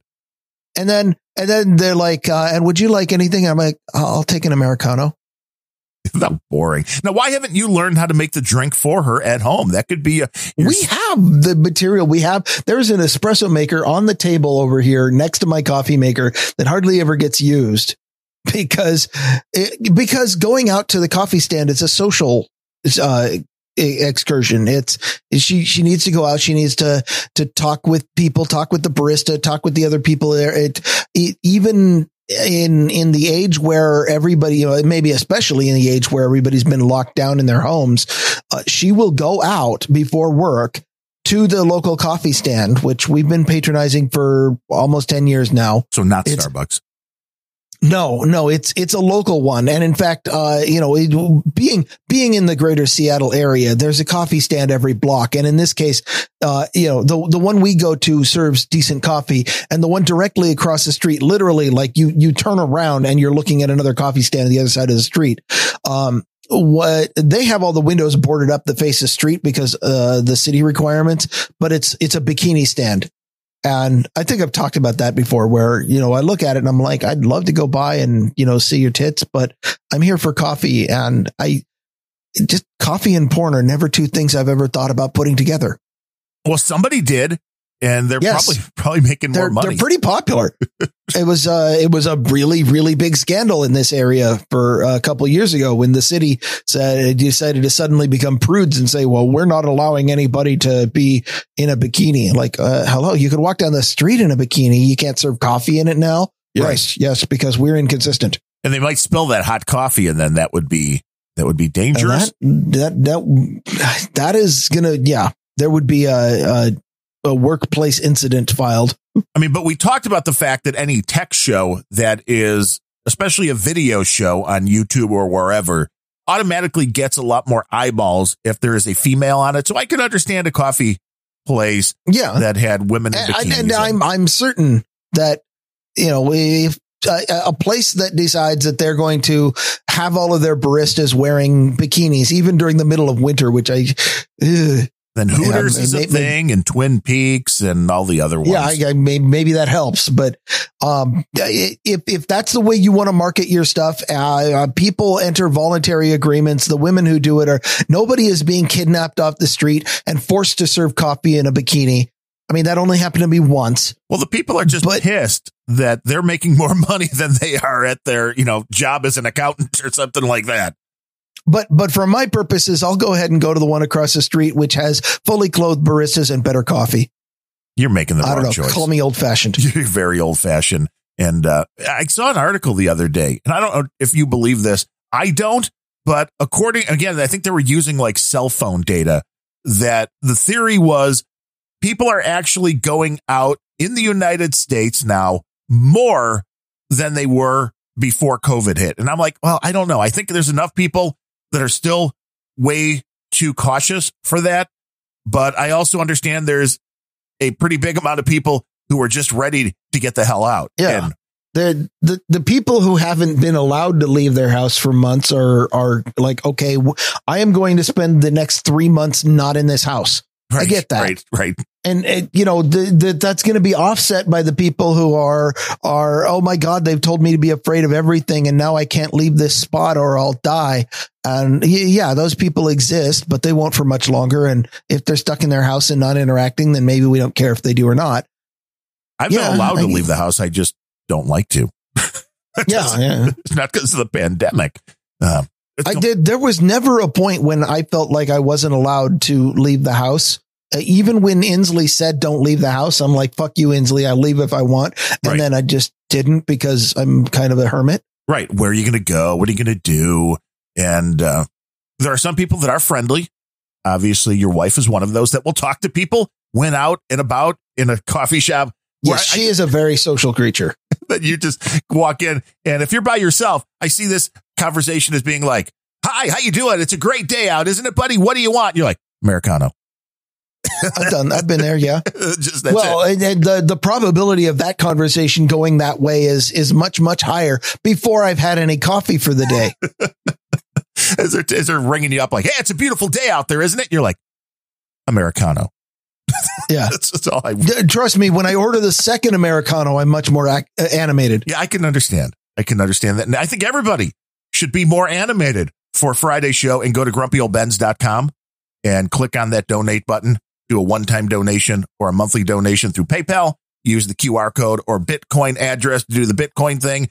And you can also use the snail mail address to send something that way. And nobody's bought my NFT yet, man. I thought it would be up for millions by now. Why? And I'm like Banksy, I think. Why? How come nobody's buying my art? I think they're waiting for the price to go up before they buy. Oh, I think so. That's good, because art, it keeps going up. Usually after people die, the art goes up. So wait, that's not going to work out for me. So they're waiting for the contractor to finish is that? Yeah, maybe. No, actually, I think you would buy low and then wipe the artist out. But either way, that's still not good for the artist in question. So take part in the value for value model, folks. It'll make you feel better. Guaranteed. I feel better already. Good. What else we got? Google announces plans to stop selling ads based on browsing history. Doesn't this sound magnanimous? No, not really, because here's the thing. I don't think they use browsing history as much as tracking cookies. And those are two separate things. That's yes. There's a whole lot of doublespeak. First of all, this comes from a press release by what's the guy's name?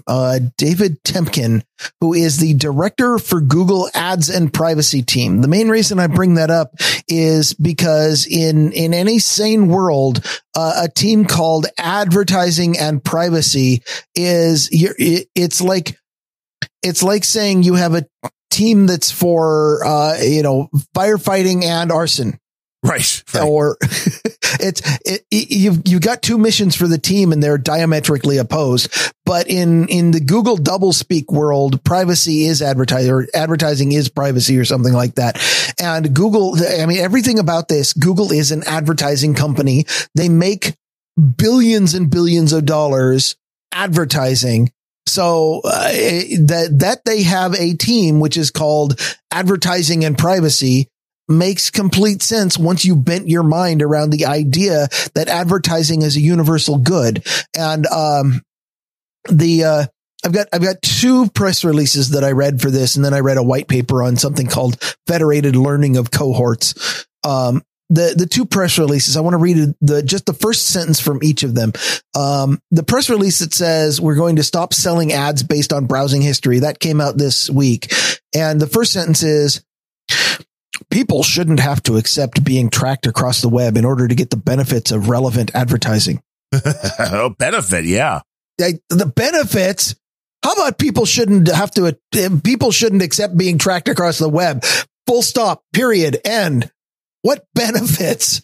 But Google, I mean, it is in their financial interest to make sure that you get advertising. And so every bit of PR that comes out of this company is about making you understand that advertising is good and the advertising you get from Google is what you want.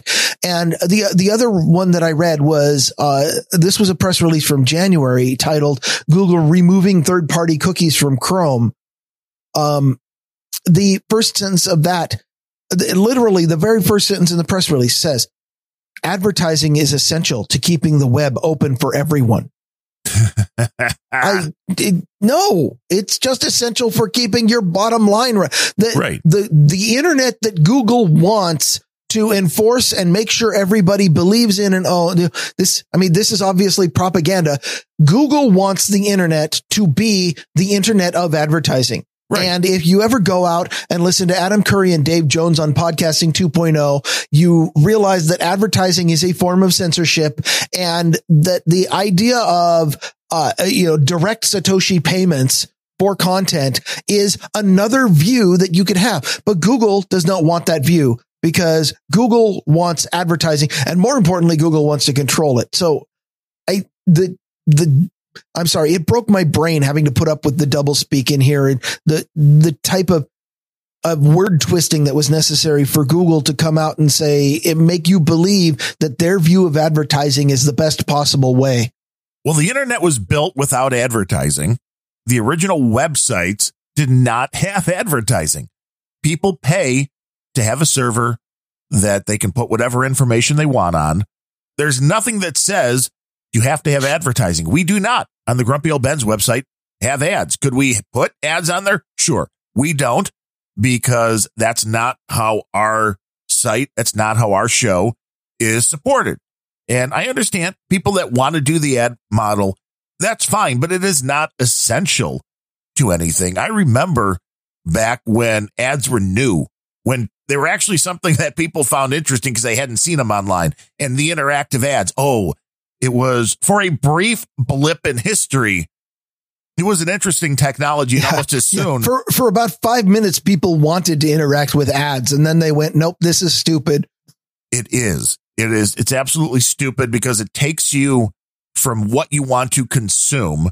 And if you're reading an article on a web page, do you really want to look at the ads in the sidebar next to what you're reading? No, you don't. I mean, I guess maybe they just think every now and then somebody will glance and be interested in something. But watching YouTube, even with the pie hole, at least through the Roku, I haven't seen it as much watching directly on my PC with Brave and the pie hole. And maybe that is more helpful.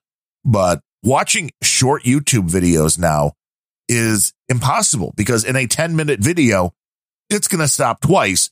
And they're only like 10 seconds or 15 seconds worth of ads. But that's enough. It's awful. We as humans, we really only have one truly finite resource that we can never get more of. And it's not money. It is possible through hard work, through a number of, any number of Ponzi schemes, etc., to get more money.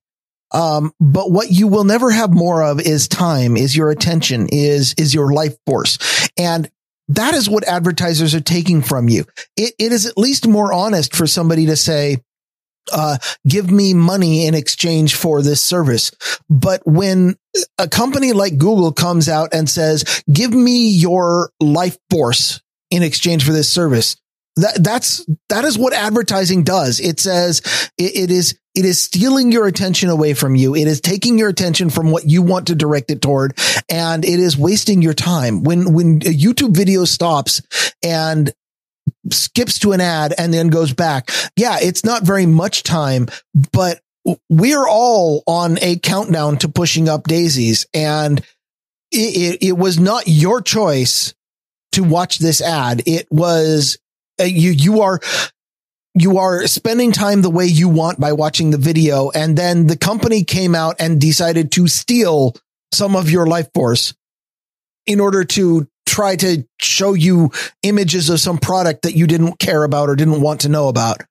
And I feel like that is morally far, far worse than deciding to just charge for goods and services. Oh, I agree. And if not a fan of ads. If there was if there's a way to opt out, a lot of people would definitely. Yeah, it's called an ad blocker. Get in on that. Well, obviously it's not working, right? In this case, when it works, it's great. And again, it may be because the Roku is an ad machine in its own.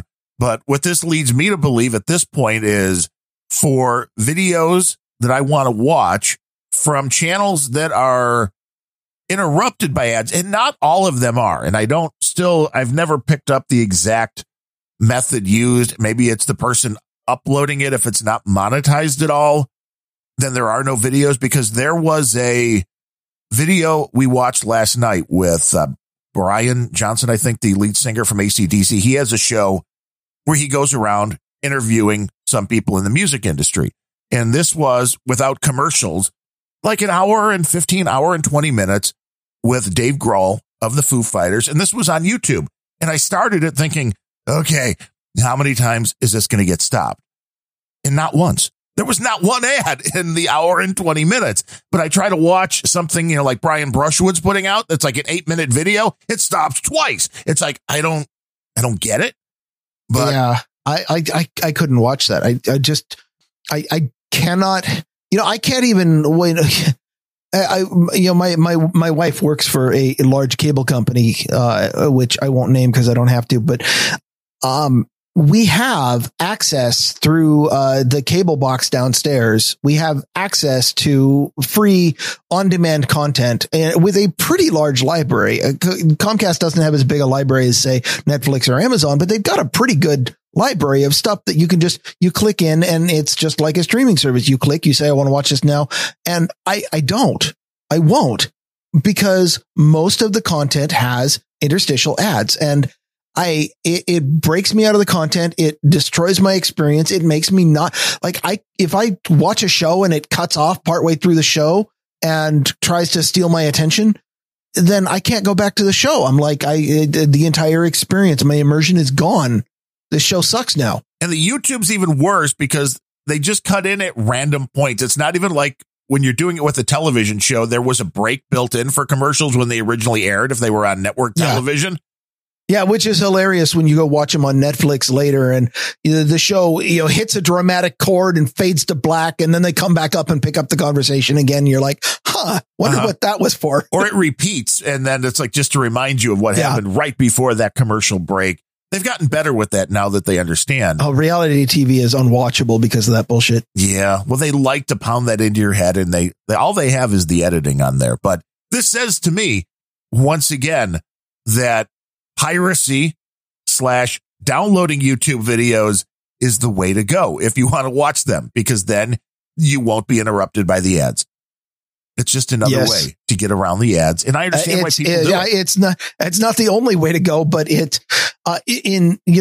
from every perspective except for the ethical one, piracy is a better experience than most of the services out there. And I'm not even talking cost, because the cost to stream a A-list movie on Amazon is $2 if you just want to watch it once. It's not a huge deal.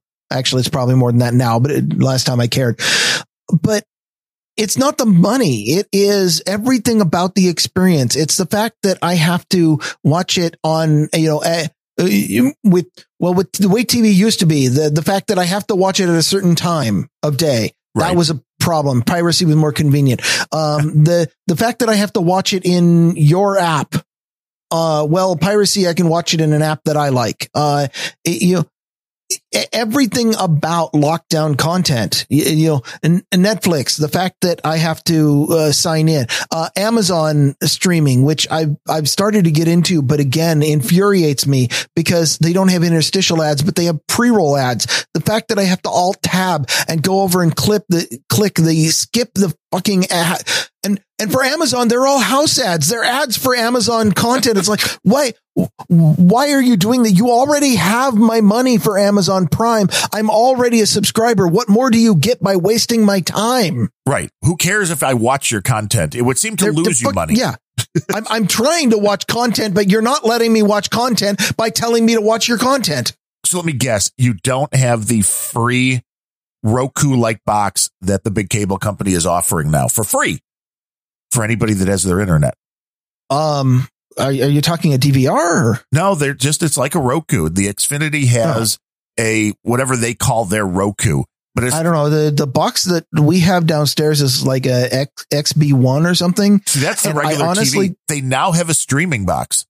I honestly don't think that I've even I unplugged it when I realized how much power those things are using. Well, yeah. And I don't think I've plugged it in since last February when I watched the Super Bowl. They have a streaming box, much like a Roku.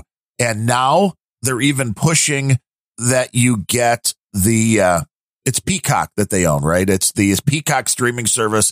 Yeah. For free right. Now. You get that free if you get their streaming box. So they must really need numbers on those. The X1 is not the streaming box, Blue Douche. That is your normal cable box. Well, I don't know how much this is true now, but for most of the last 3 decades, the model behind cable networks is the reason why your cable company will give you such fantastic deals is being able to report we have 1 million customers versus 700,000 means that they can charge more money to the channels who want to be on the network, which means that even if you pay nothing as your daily subscription, the fact that you are on the service and can be reported makes them money. Right. That's how magazine subscriptions used to work. And yes, I think it is the Xfinity Flex NetNed. Always somebody knows what we're talking about, even if we don't. So, yeah, according to Google, though, quote, it's difficult to conceive of the internet we know today with information on every topic in every language at the fingertips of billions of people without advertising as its economic foundation. This is literally what Google thinks. Yeah. So what is Google doing? Well, the big user facing change that is happening here is that they are going to now block third-party cookies by default in Chrome. And that sounds really fascinating until you remember that, well, first of all, Firefox and Safari have been doing that for a couple of years now. Right. In fact, the only browser that is going to allow third-party cookies out of the box, and I don't know if this is collusion or just inattention, is going to be Edge. But they've definitely talked it up. They've made it sound like we're trying to help you. We're helping you with privacy. This is, of course, an anti-competitive move because, well, Google has several different ways, in not least of which your Google account into which you are logged in the browser, and they're doing absolutely nothing about not tracking you with your Google account. If you are signed into Gmail, if you are signed into YouTube, if you are signed into anything and you are running the Google browser, then every single website that you hit is reporting to Google what your browsing was and what it's. So your entire browsing history. Forget side channel attacks where it knows how long your processor took to process a page. Right. This is sending Google the exact URL of every page you click on the entire internet. There's a bit of a tracking going on there.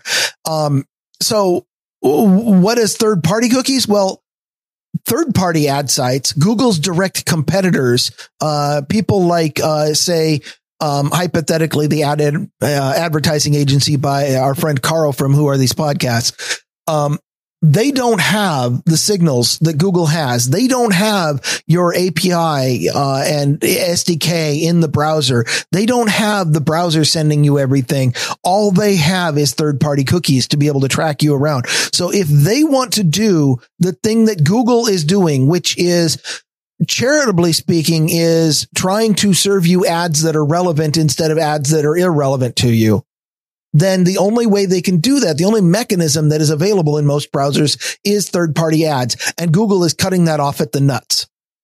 Well, if you are a small advertising marketing company in a small town or anywhere, and a client comes in and says they want to do advertising online, you're going to go buy ads with Google and Facebook because that's where everything is. It almost has to be. Yeah. It's sad, but that's not like you could go and be like, oh, well, you want to, guy running a pizza place where, even if it's a huge chain, you're a little different, but, oh, you want to run ads for people in the Chicago area and you want to run that on CNN or Fox News. You can't just call them up and be like, can I put my ads on there? The way to do it. You've got to go through a web. It's not even just one agency. You can't talk to an agency that talks to CNN. You got to talk to your agency, which talks to the ad exchange, which talks to a different level of exchange, which then talks to an agency that represents a conglomerate, which then talks to the specific agency, which represents CNN, and of course, every one of them takes their middleman cut. Well, yeah, they got to make their money. Why don't you want them to make their money? Because middlemen are inefficient in an economy. Now, I know you said there might be some collusion. There was just an article, just a brief mention on a few different sites just 3 days ago that Microsoft Edge will now match Google Chrome's 4-week release cycle. So they're syncing. It's like women when they're in the same house, yeah, and their periods all start syncing. Microsoft Edge and Google Chrome, they're simpatico now. Yeah, they've been. They've been lockstep on a lot of the technology for a while now, especially since Edge decided that Microsoft and maybe this is perfectly reasonable. Microsoft realized that they're not really competing in the browser market, so they decided to jump on with Google, the biggest competitor, and say, yeah, we're them, but just reskinned. Okay, right. I get that you're doing this, but they're definitely in bed, which is hilarious when you have and other stories in the news where Microsoft and Google are viciously sniping at each other over whether or not Google gave in to Australia on the media subject. Yeah, let's pay for news. Let's pay for clicks. Yeah. I always liked Brad Smith, the general counsel at Microsoft. He's been there. He was there before I was, and that was almost 20 years ago. But he is a lawyer, and lawyers by nature couch their words. But in every case where he knows that he's not going to get in legal trouble for what he says, he just lets it fly. And the guy's entertaining to listen to. If you ever hear a Brad Smith interview or comments, it's usually worth at least seeing what he's saying, because he is vicious at sniping at other companies.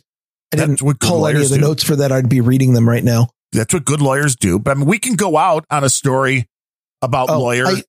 I wasn't done with the Google one. Oh, there's more? Oh, I had the technical part, the part that everybody tunes out for. Google has decided that they're going to replace their third-party cookies with 2 new technologies that I wanted to tell you about. Ooh, new technology. Are they crispier? Do they stay longer in milk? They stay longer in a database with your personal information. Ooh.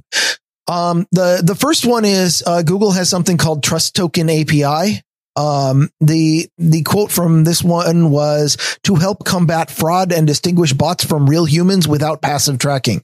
And as almost any webmaster has realized that there is a real problem caused by bots. If your infrastructure is not set up to handle automated requests, then somebody who goes and sends a bunch of automated requests can very easily overwhelm your infrastructure. And when you are faced with problems like that, it's really easy to go out and try to use something like reCAPTCHA, which is the most horrible software in the web. Agree. Or something else where you want to, any webmaster wants to allow humans and disallow bots. This is very destructive to the web, though. The reason being that new technologies rely on being able to automate the layers underneath. And when you don't allow automation because you block bots, what you're doing is forcing human attention to what you're doing, which might be great for your short version of the one website or one piece of software, but it precludes the ability to innovate on your website. And I don't like that in general. There are a number of other reasons. For example, reCAPTCHA is the most horrible thing in the world, but it sounds like Google is trying to come up with alternatives. And one of the alternatives is they've actually released this in beta, an API called Trust Tokens.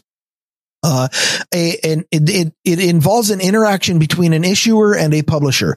An issuer will issue a cryptographic token, which is stored in your browser, to a user that they trust. And that token will make some kind of claim about a user. Usually, the one that they push or that they give in as example is, this user is a real person and not a bot.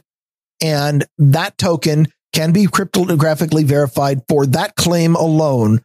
But the selling point from Google is, what it doesn't do is identify a user. It just says, if you have this token, then you can present it to somebody who wants to know if you're a bot, and they will just accept that you're not a bot.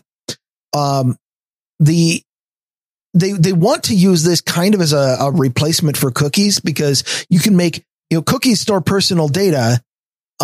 You're not going to use it to replace cookies for login, but you are going to use it to replace a cookie that says, I've signed the terms of service, for example. I've read the privacy policy and clicked accept. That's always stored in a cookie, and you can instead store it in a token.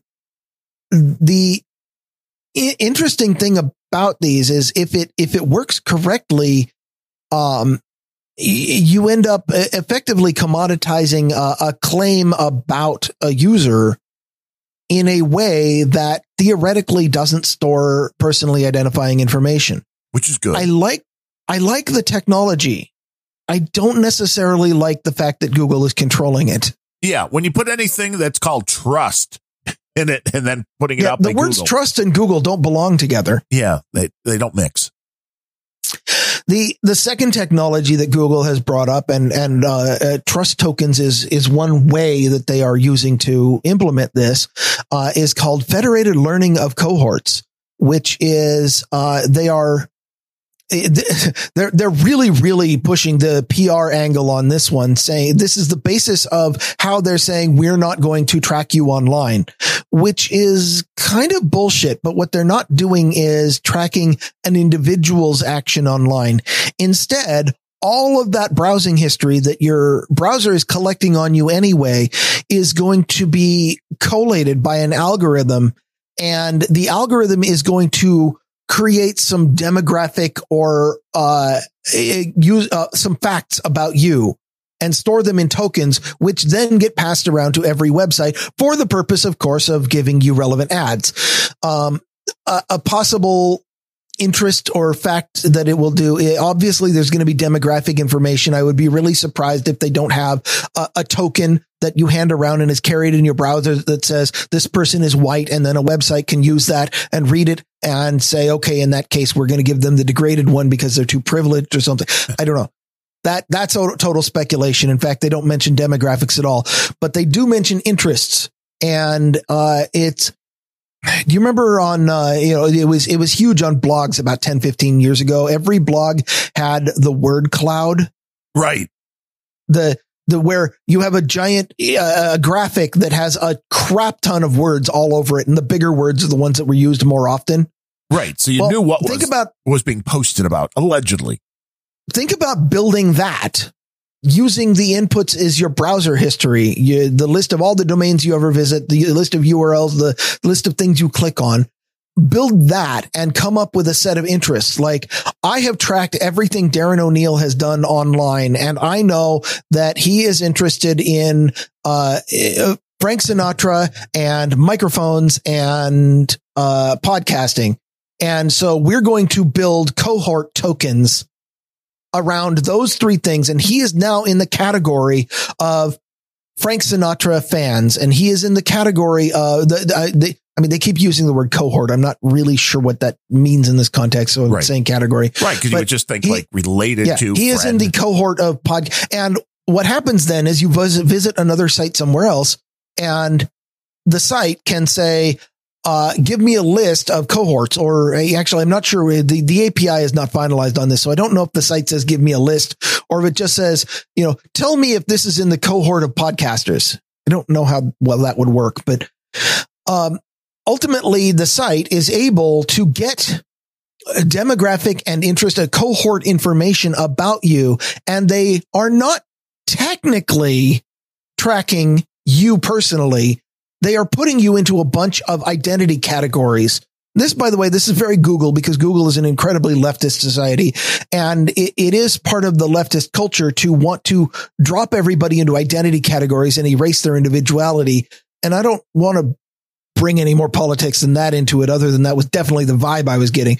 But they are, maybe it's a good thing that they're not saying, here's everything I know about Darren O'Neill, and instead saying, this user that has visited your site is now a member of these 317 categories, and go ahead and advertise to me based on that.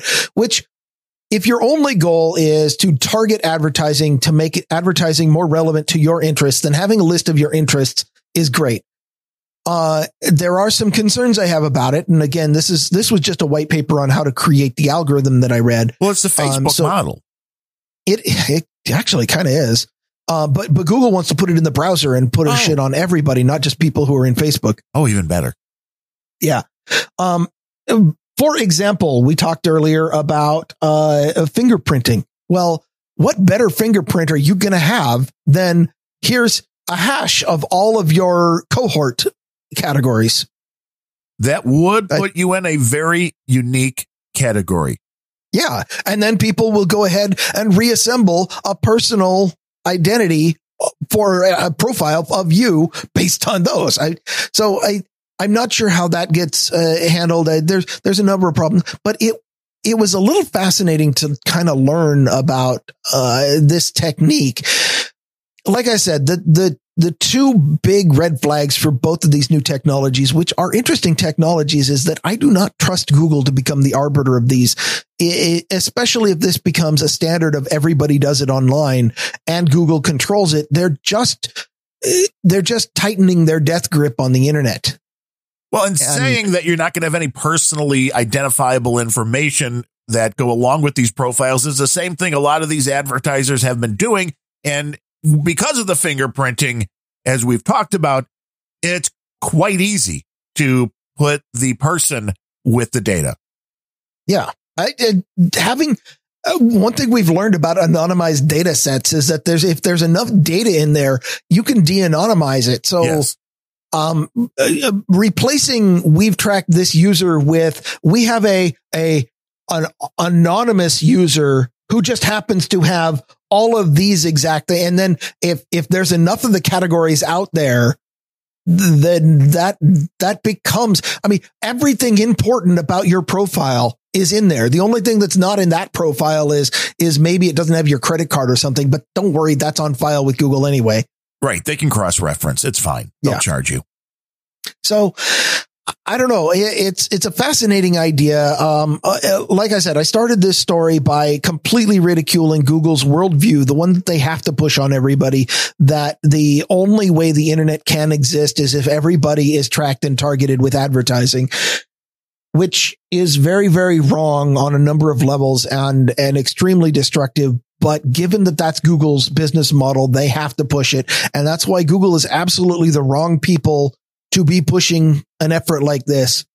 All that said, I think it's really cool technology. Oh, it is. But a company, as you said, that makes a vast majority of their money via advertising might not be the one you want in charge of a system like this. Now, if the EFF or somebody was going to be in charge of something like this, then maybe.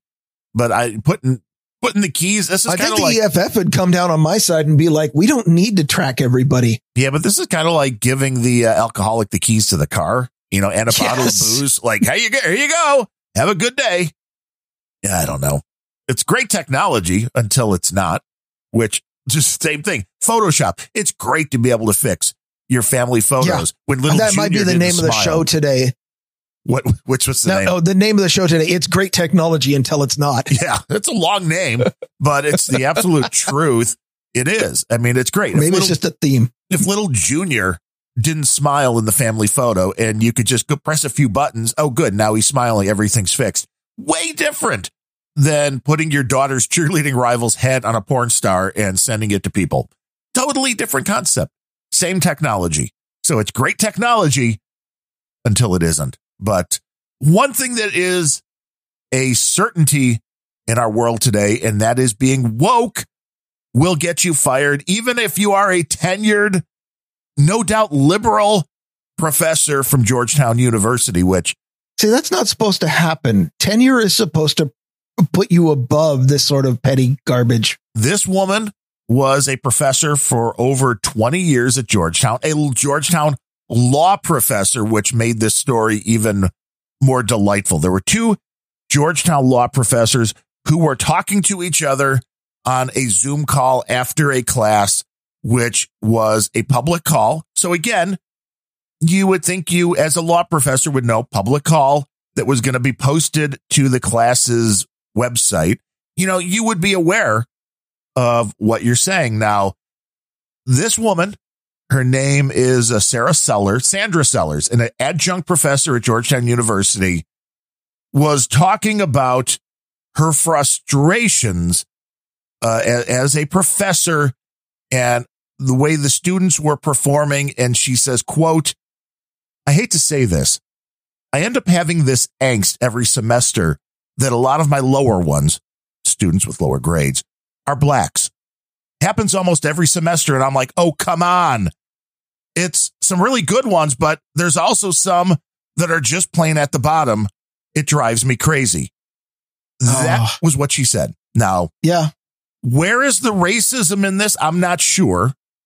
Why are people the racism might be the fact that she's categorizing people by race and then having angst that one group is different than the other. I mean, that might be. Well, because she has to give them low grades. And but as far as, yeah, I mean, the first place that my mind goes is she has decided to think about students primarily as their demographic and not as individuals. The purely objective way to look at this would be, yeah, I've got some students at the top and some students at the bottom, and very little else about that particularly matters. We're just going to fail out the ones at the bottom, and then we'll have good students. But the idea, well, I mean, if you're at Georgetown University, you're already pretty far left, and so it becomes necessary to be at least a little bit stereotyping and try to dump people into demographic categories. But that is where the first place that she went wrong. Right. And then the place where she got the ire of the woke mob was that she categorized people, and the conclusions drawn from applying the data to the categories did not fit the right narrative. It's because I believe she was very in tune with the way it looks when you give these black students lower marks. It didn't matter if they were actually producing the work or doing the, whatever their and like I said, were. the hyper awareness of how are my black students doing is the beginning of the trouble for this person. Yes. There was also another professor, a white guy, David Batson, who just nodded his head to this, who's now under fire because he didn't correct this other woman. How dare you nod your head? Yes, this came from the dean. The quote from the dean: "We learned earlier this week that two members of our faculty engaged in a conversation that included reprehensible statements concerning the evaluation of black students. We are responding with the utmost seriousness to this situation. I have watched a video of this conversation and find the content to be abhorrent. It includes conduct that has no place in our educational community. We must ensure that all students are treated fairly and evaluated on their merits." Where did this say the students weren't being evaluated on their merits? She just noticed a pattern that the black students don't do as well. You're misunderstanding from the perspective of a board, a wokeness board in a university. The merits are their skin color. That is how you have to evaluate. We're supposed to recognize their skin color because they are now to be elevated. We have to help them more. So that would be exactly, you would want to recognize them by their skin color, right? The merits of a particular student have nothing to do with their grades in modern university. The merit of a student is how many intersectional groups are they in? How oppressed is their demographic? That is the only merit that matters to the woke crowd. How good you're doing in school, whether or not you turn in your homework, whether or not you get the right answer. Yeah. That's all racist. Yeah. That you could do the job. I want to know who's going to hire a lawyer who's a moron? Who's going to hire a brain surgeon that's a moron? Other morons, I guess. Yeah. Other morons. And then fortunately, there's a lot of them out there. See also these companies going full woke because they've hired a bunch of morons. Yes. The Georgetown. What was the latest one? Coca-Cola? Oh, yeah. I have that story too. We'll save that one for Friday. Okay. The Georgetown's Black Law Student Association released this statement. Again, so this is a group of students who are all law students. So we'd expect them to understand the law of the land and being innocent until proven guilty and having a fair trial and all that. But no, their quote is this: "We demand nothing short of the immediate termination of Sandra Sellers as an adjunct professor at Georgetown University Law Center. Not a suspension, not an investigation. The university must take swift and definitive action in the face of blatant and shameless racism." What's the point of having an investigation or a trial? She's already been found guilty in the eyes of the woke assembly. Yeah. Everybody has. This is coming for you. Just like this. Bow just to like the altar. Yeah, this is coming for everybody. If people don't stand up now. What I think is the most important piece of this story, and the reason why it's actually going to have, there's going to be real effects that are going to rumble through academia for a while, is that the juggernaut of wokeness that has been running rampant, the woke cancer that has been running rampant through academia for years, it doesn't generally encounter a lot of resistance, but there is one institution, one sacred concept in academic circles, in academia, which has been around for much, much longer. And that is, you do not fuck with tenure. Once somebody gets tenure in an academic setting, they are locked in. They can do or say anything that they want. And short of going out and murdering the dean of students on the quad, it is extremely difficult to get canceled out of tenure. And the woke mob is fucking with tenure at Georgetown. And it will be interesting to see, because no matter which way it goes, either wokeness in academia will be told no for the first time ever. And any parent knows that the very first time you ever tell an unruly 2-year-old no, you end up making a mess of things, but they have to be told no.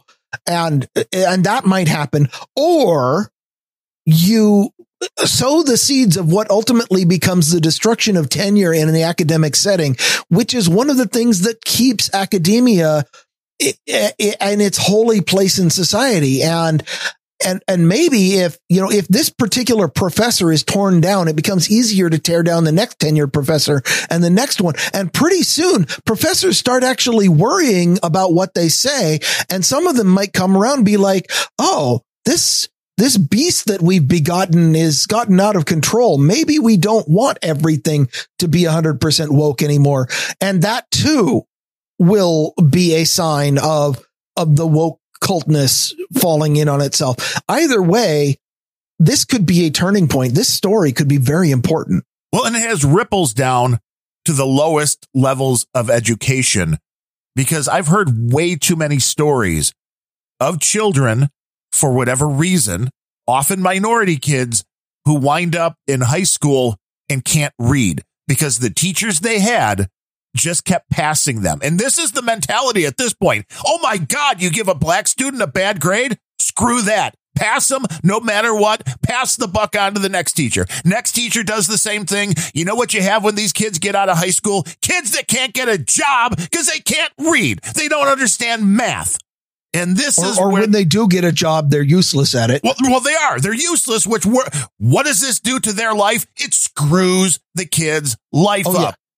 Oh, obviously, the kids are definitely the victims of academia in this situation. They're the ones who have not been taught the skills that, I mean, not only are they not being taught the important life skills that academia is supposed to be given, but they are being handed a bunch of very bad skills like, if I don't get what I want, I just throw a tantrum on social media and then I will get what I want, which is a terrible, terrible life lesson. But that's what people are being taught. Yeah. And then at the Grammy they don't know any, I would say that these stupid kids are, should know better, but they can't know better. Who's teaching them? Nobody. And on the Grammy Awards, the people they look up to, some rapper, we recreated getting shot in the back by a cop or something on stage. And like, instead of, what you want to do, if you want to help your community, you stand up and say, kids, stay in school. Learning is important and education is important. If you don't have this, I don't know if I can't really agree with that anymore. Kids stay in school might be the worst thing that could possibly happen to them. Get homeschooled.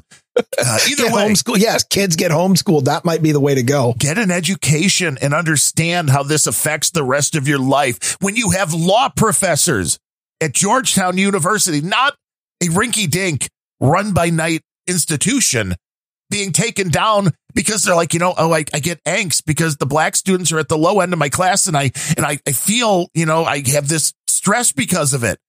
I get it, because as a white woman, you're like, I don't want to be called racist because, the black kids in my class get lower grades. And this is where you start having a problem because you can't. These law professors, any professor should be able to treat every child the same. But all of a sudden, under this woke world we're living in, if you dare give a black kid a bad grade, they're going to go complaining because you're an old white lady. It doesn't matter whether you're right or wrong or doing the right thing.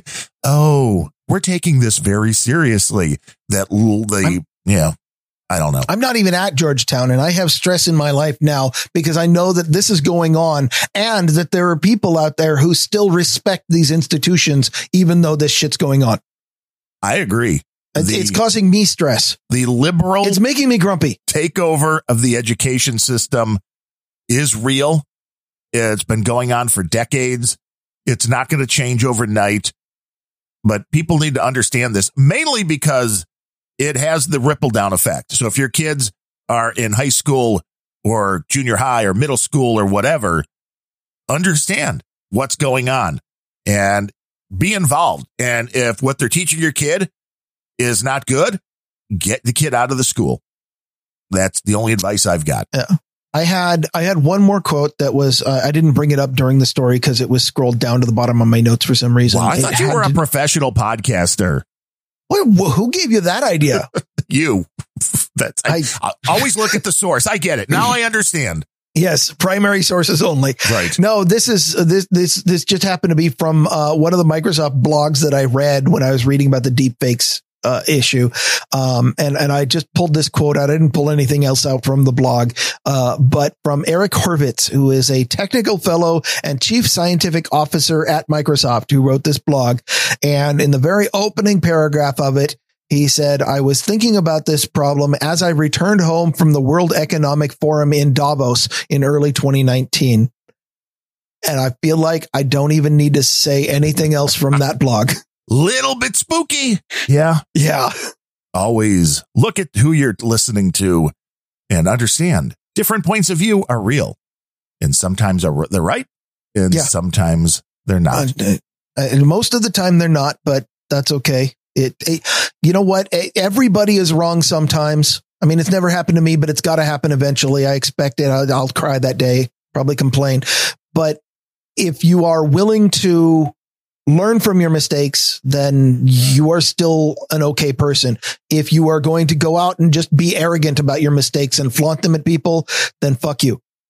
And we'll be back to do more of this on Friday. It is Monday. Yes, on Friday of this week. Yes. For another fun, exciting, and rant-filled, no doubt, episode of Grumpy Old Bens. But until then, I'm Darren O'Neill coming to you live from a bunker deep in the heart of middle America where the winds are whipping outside, and that ain't no deep fake. And from the left coast of America, which is a great country until it's not, I'm Ryan Penrose.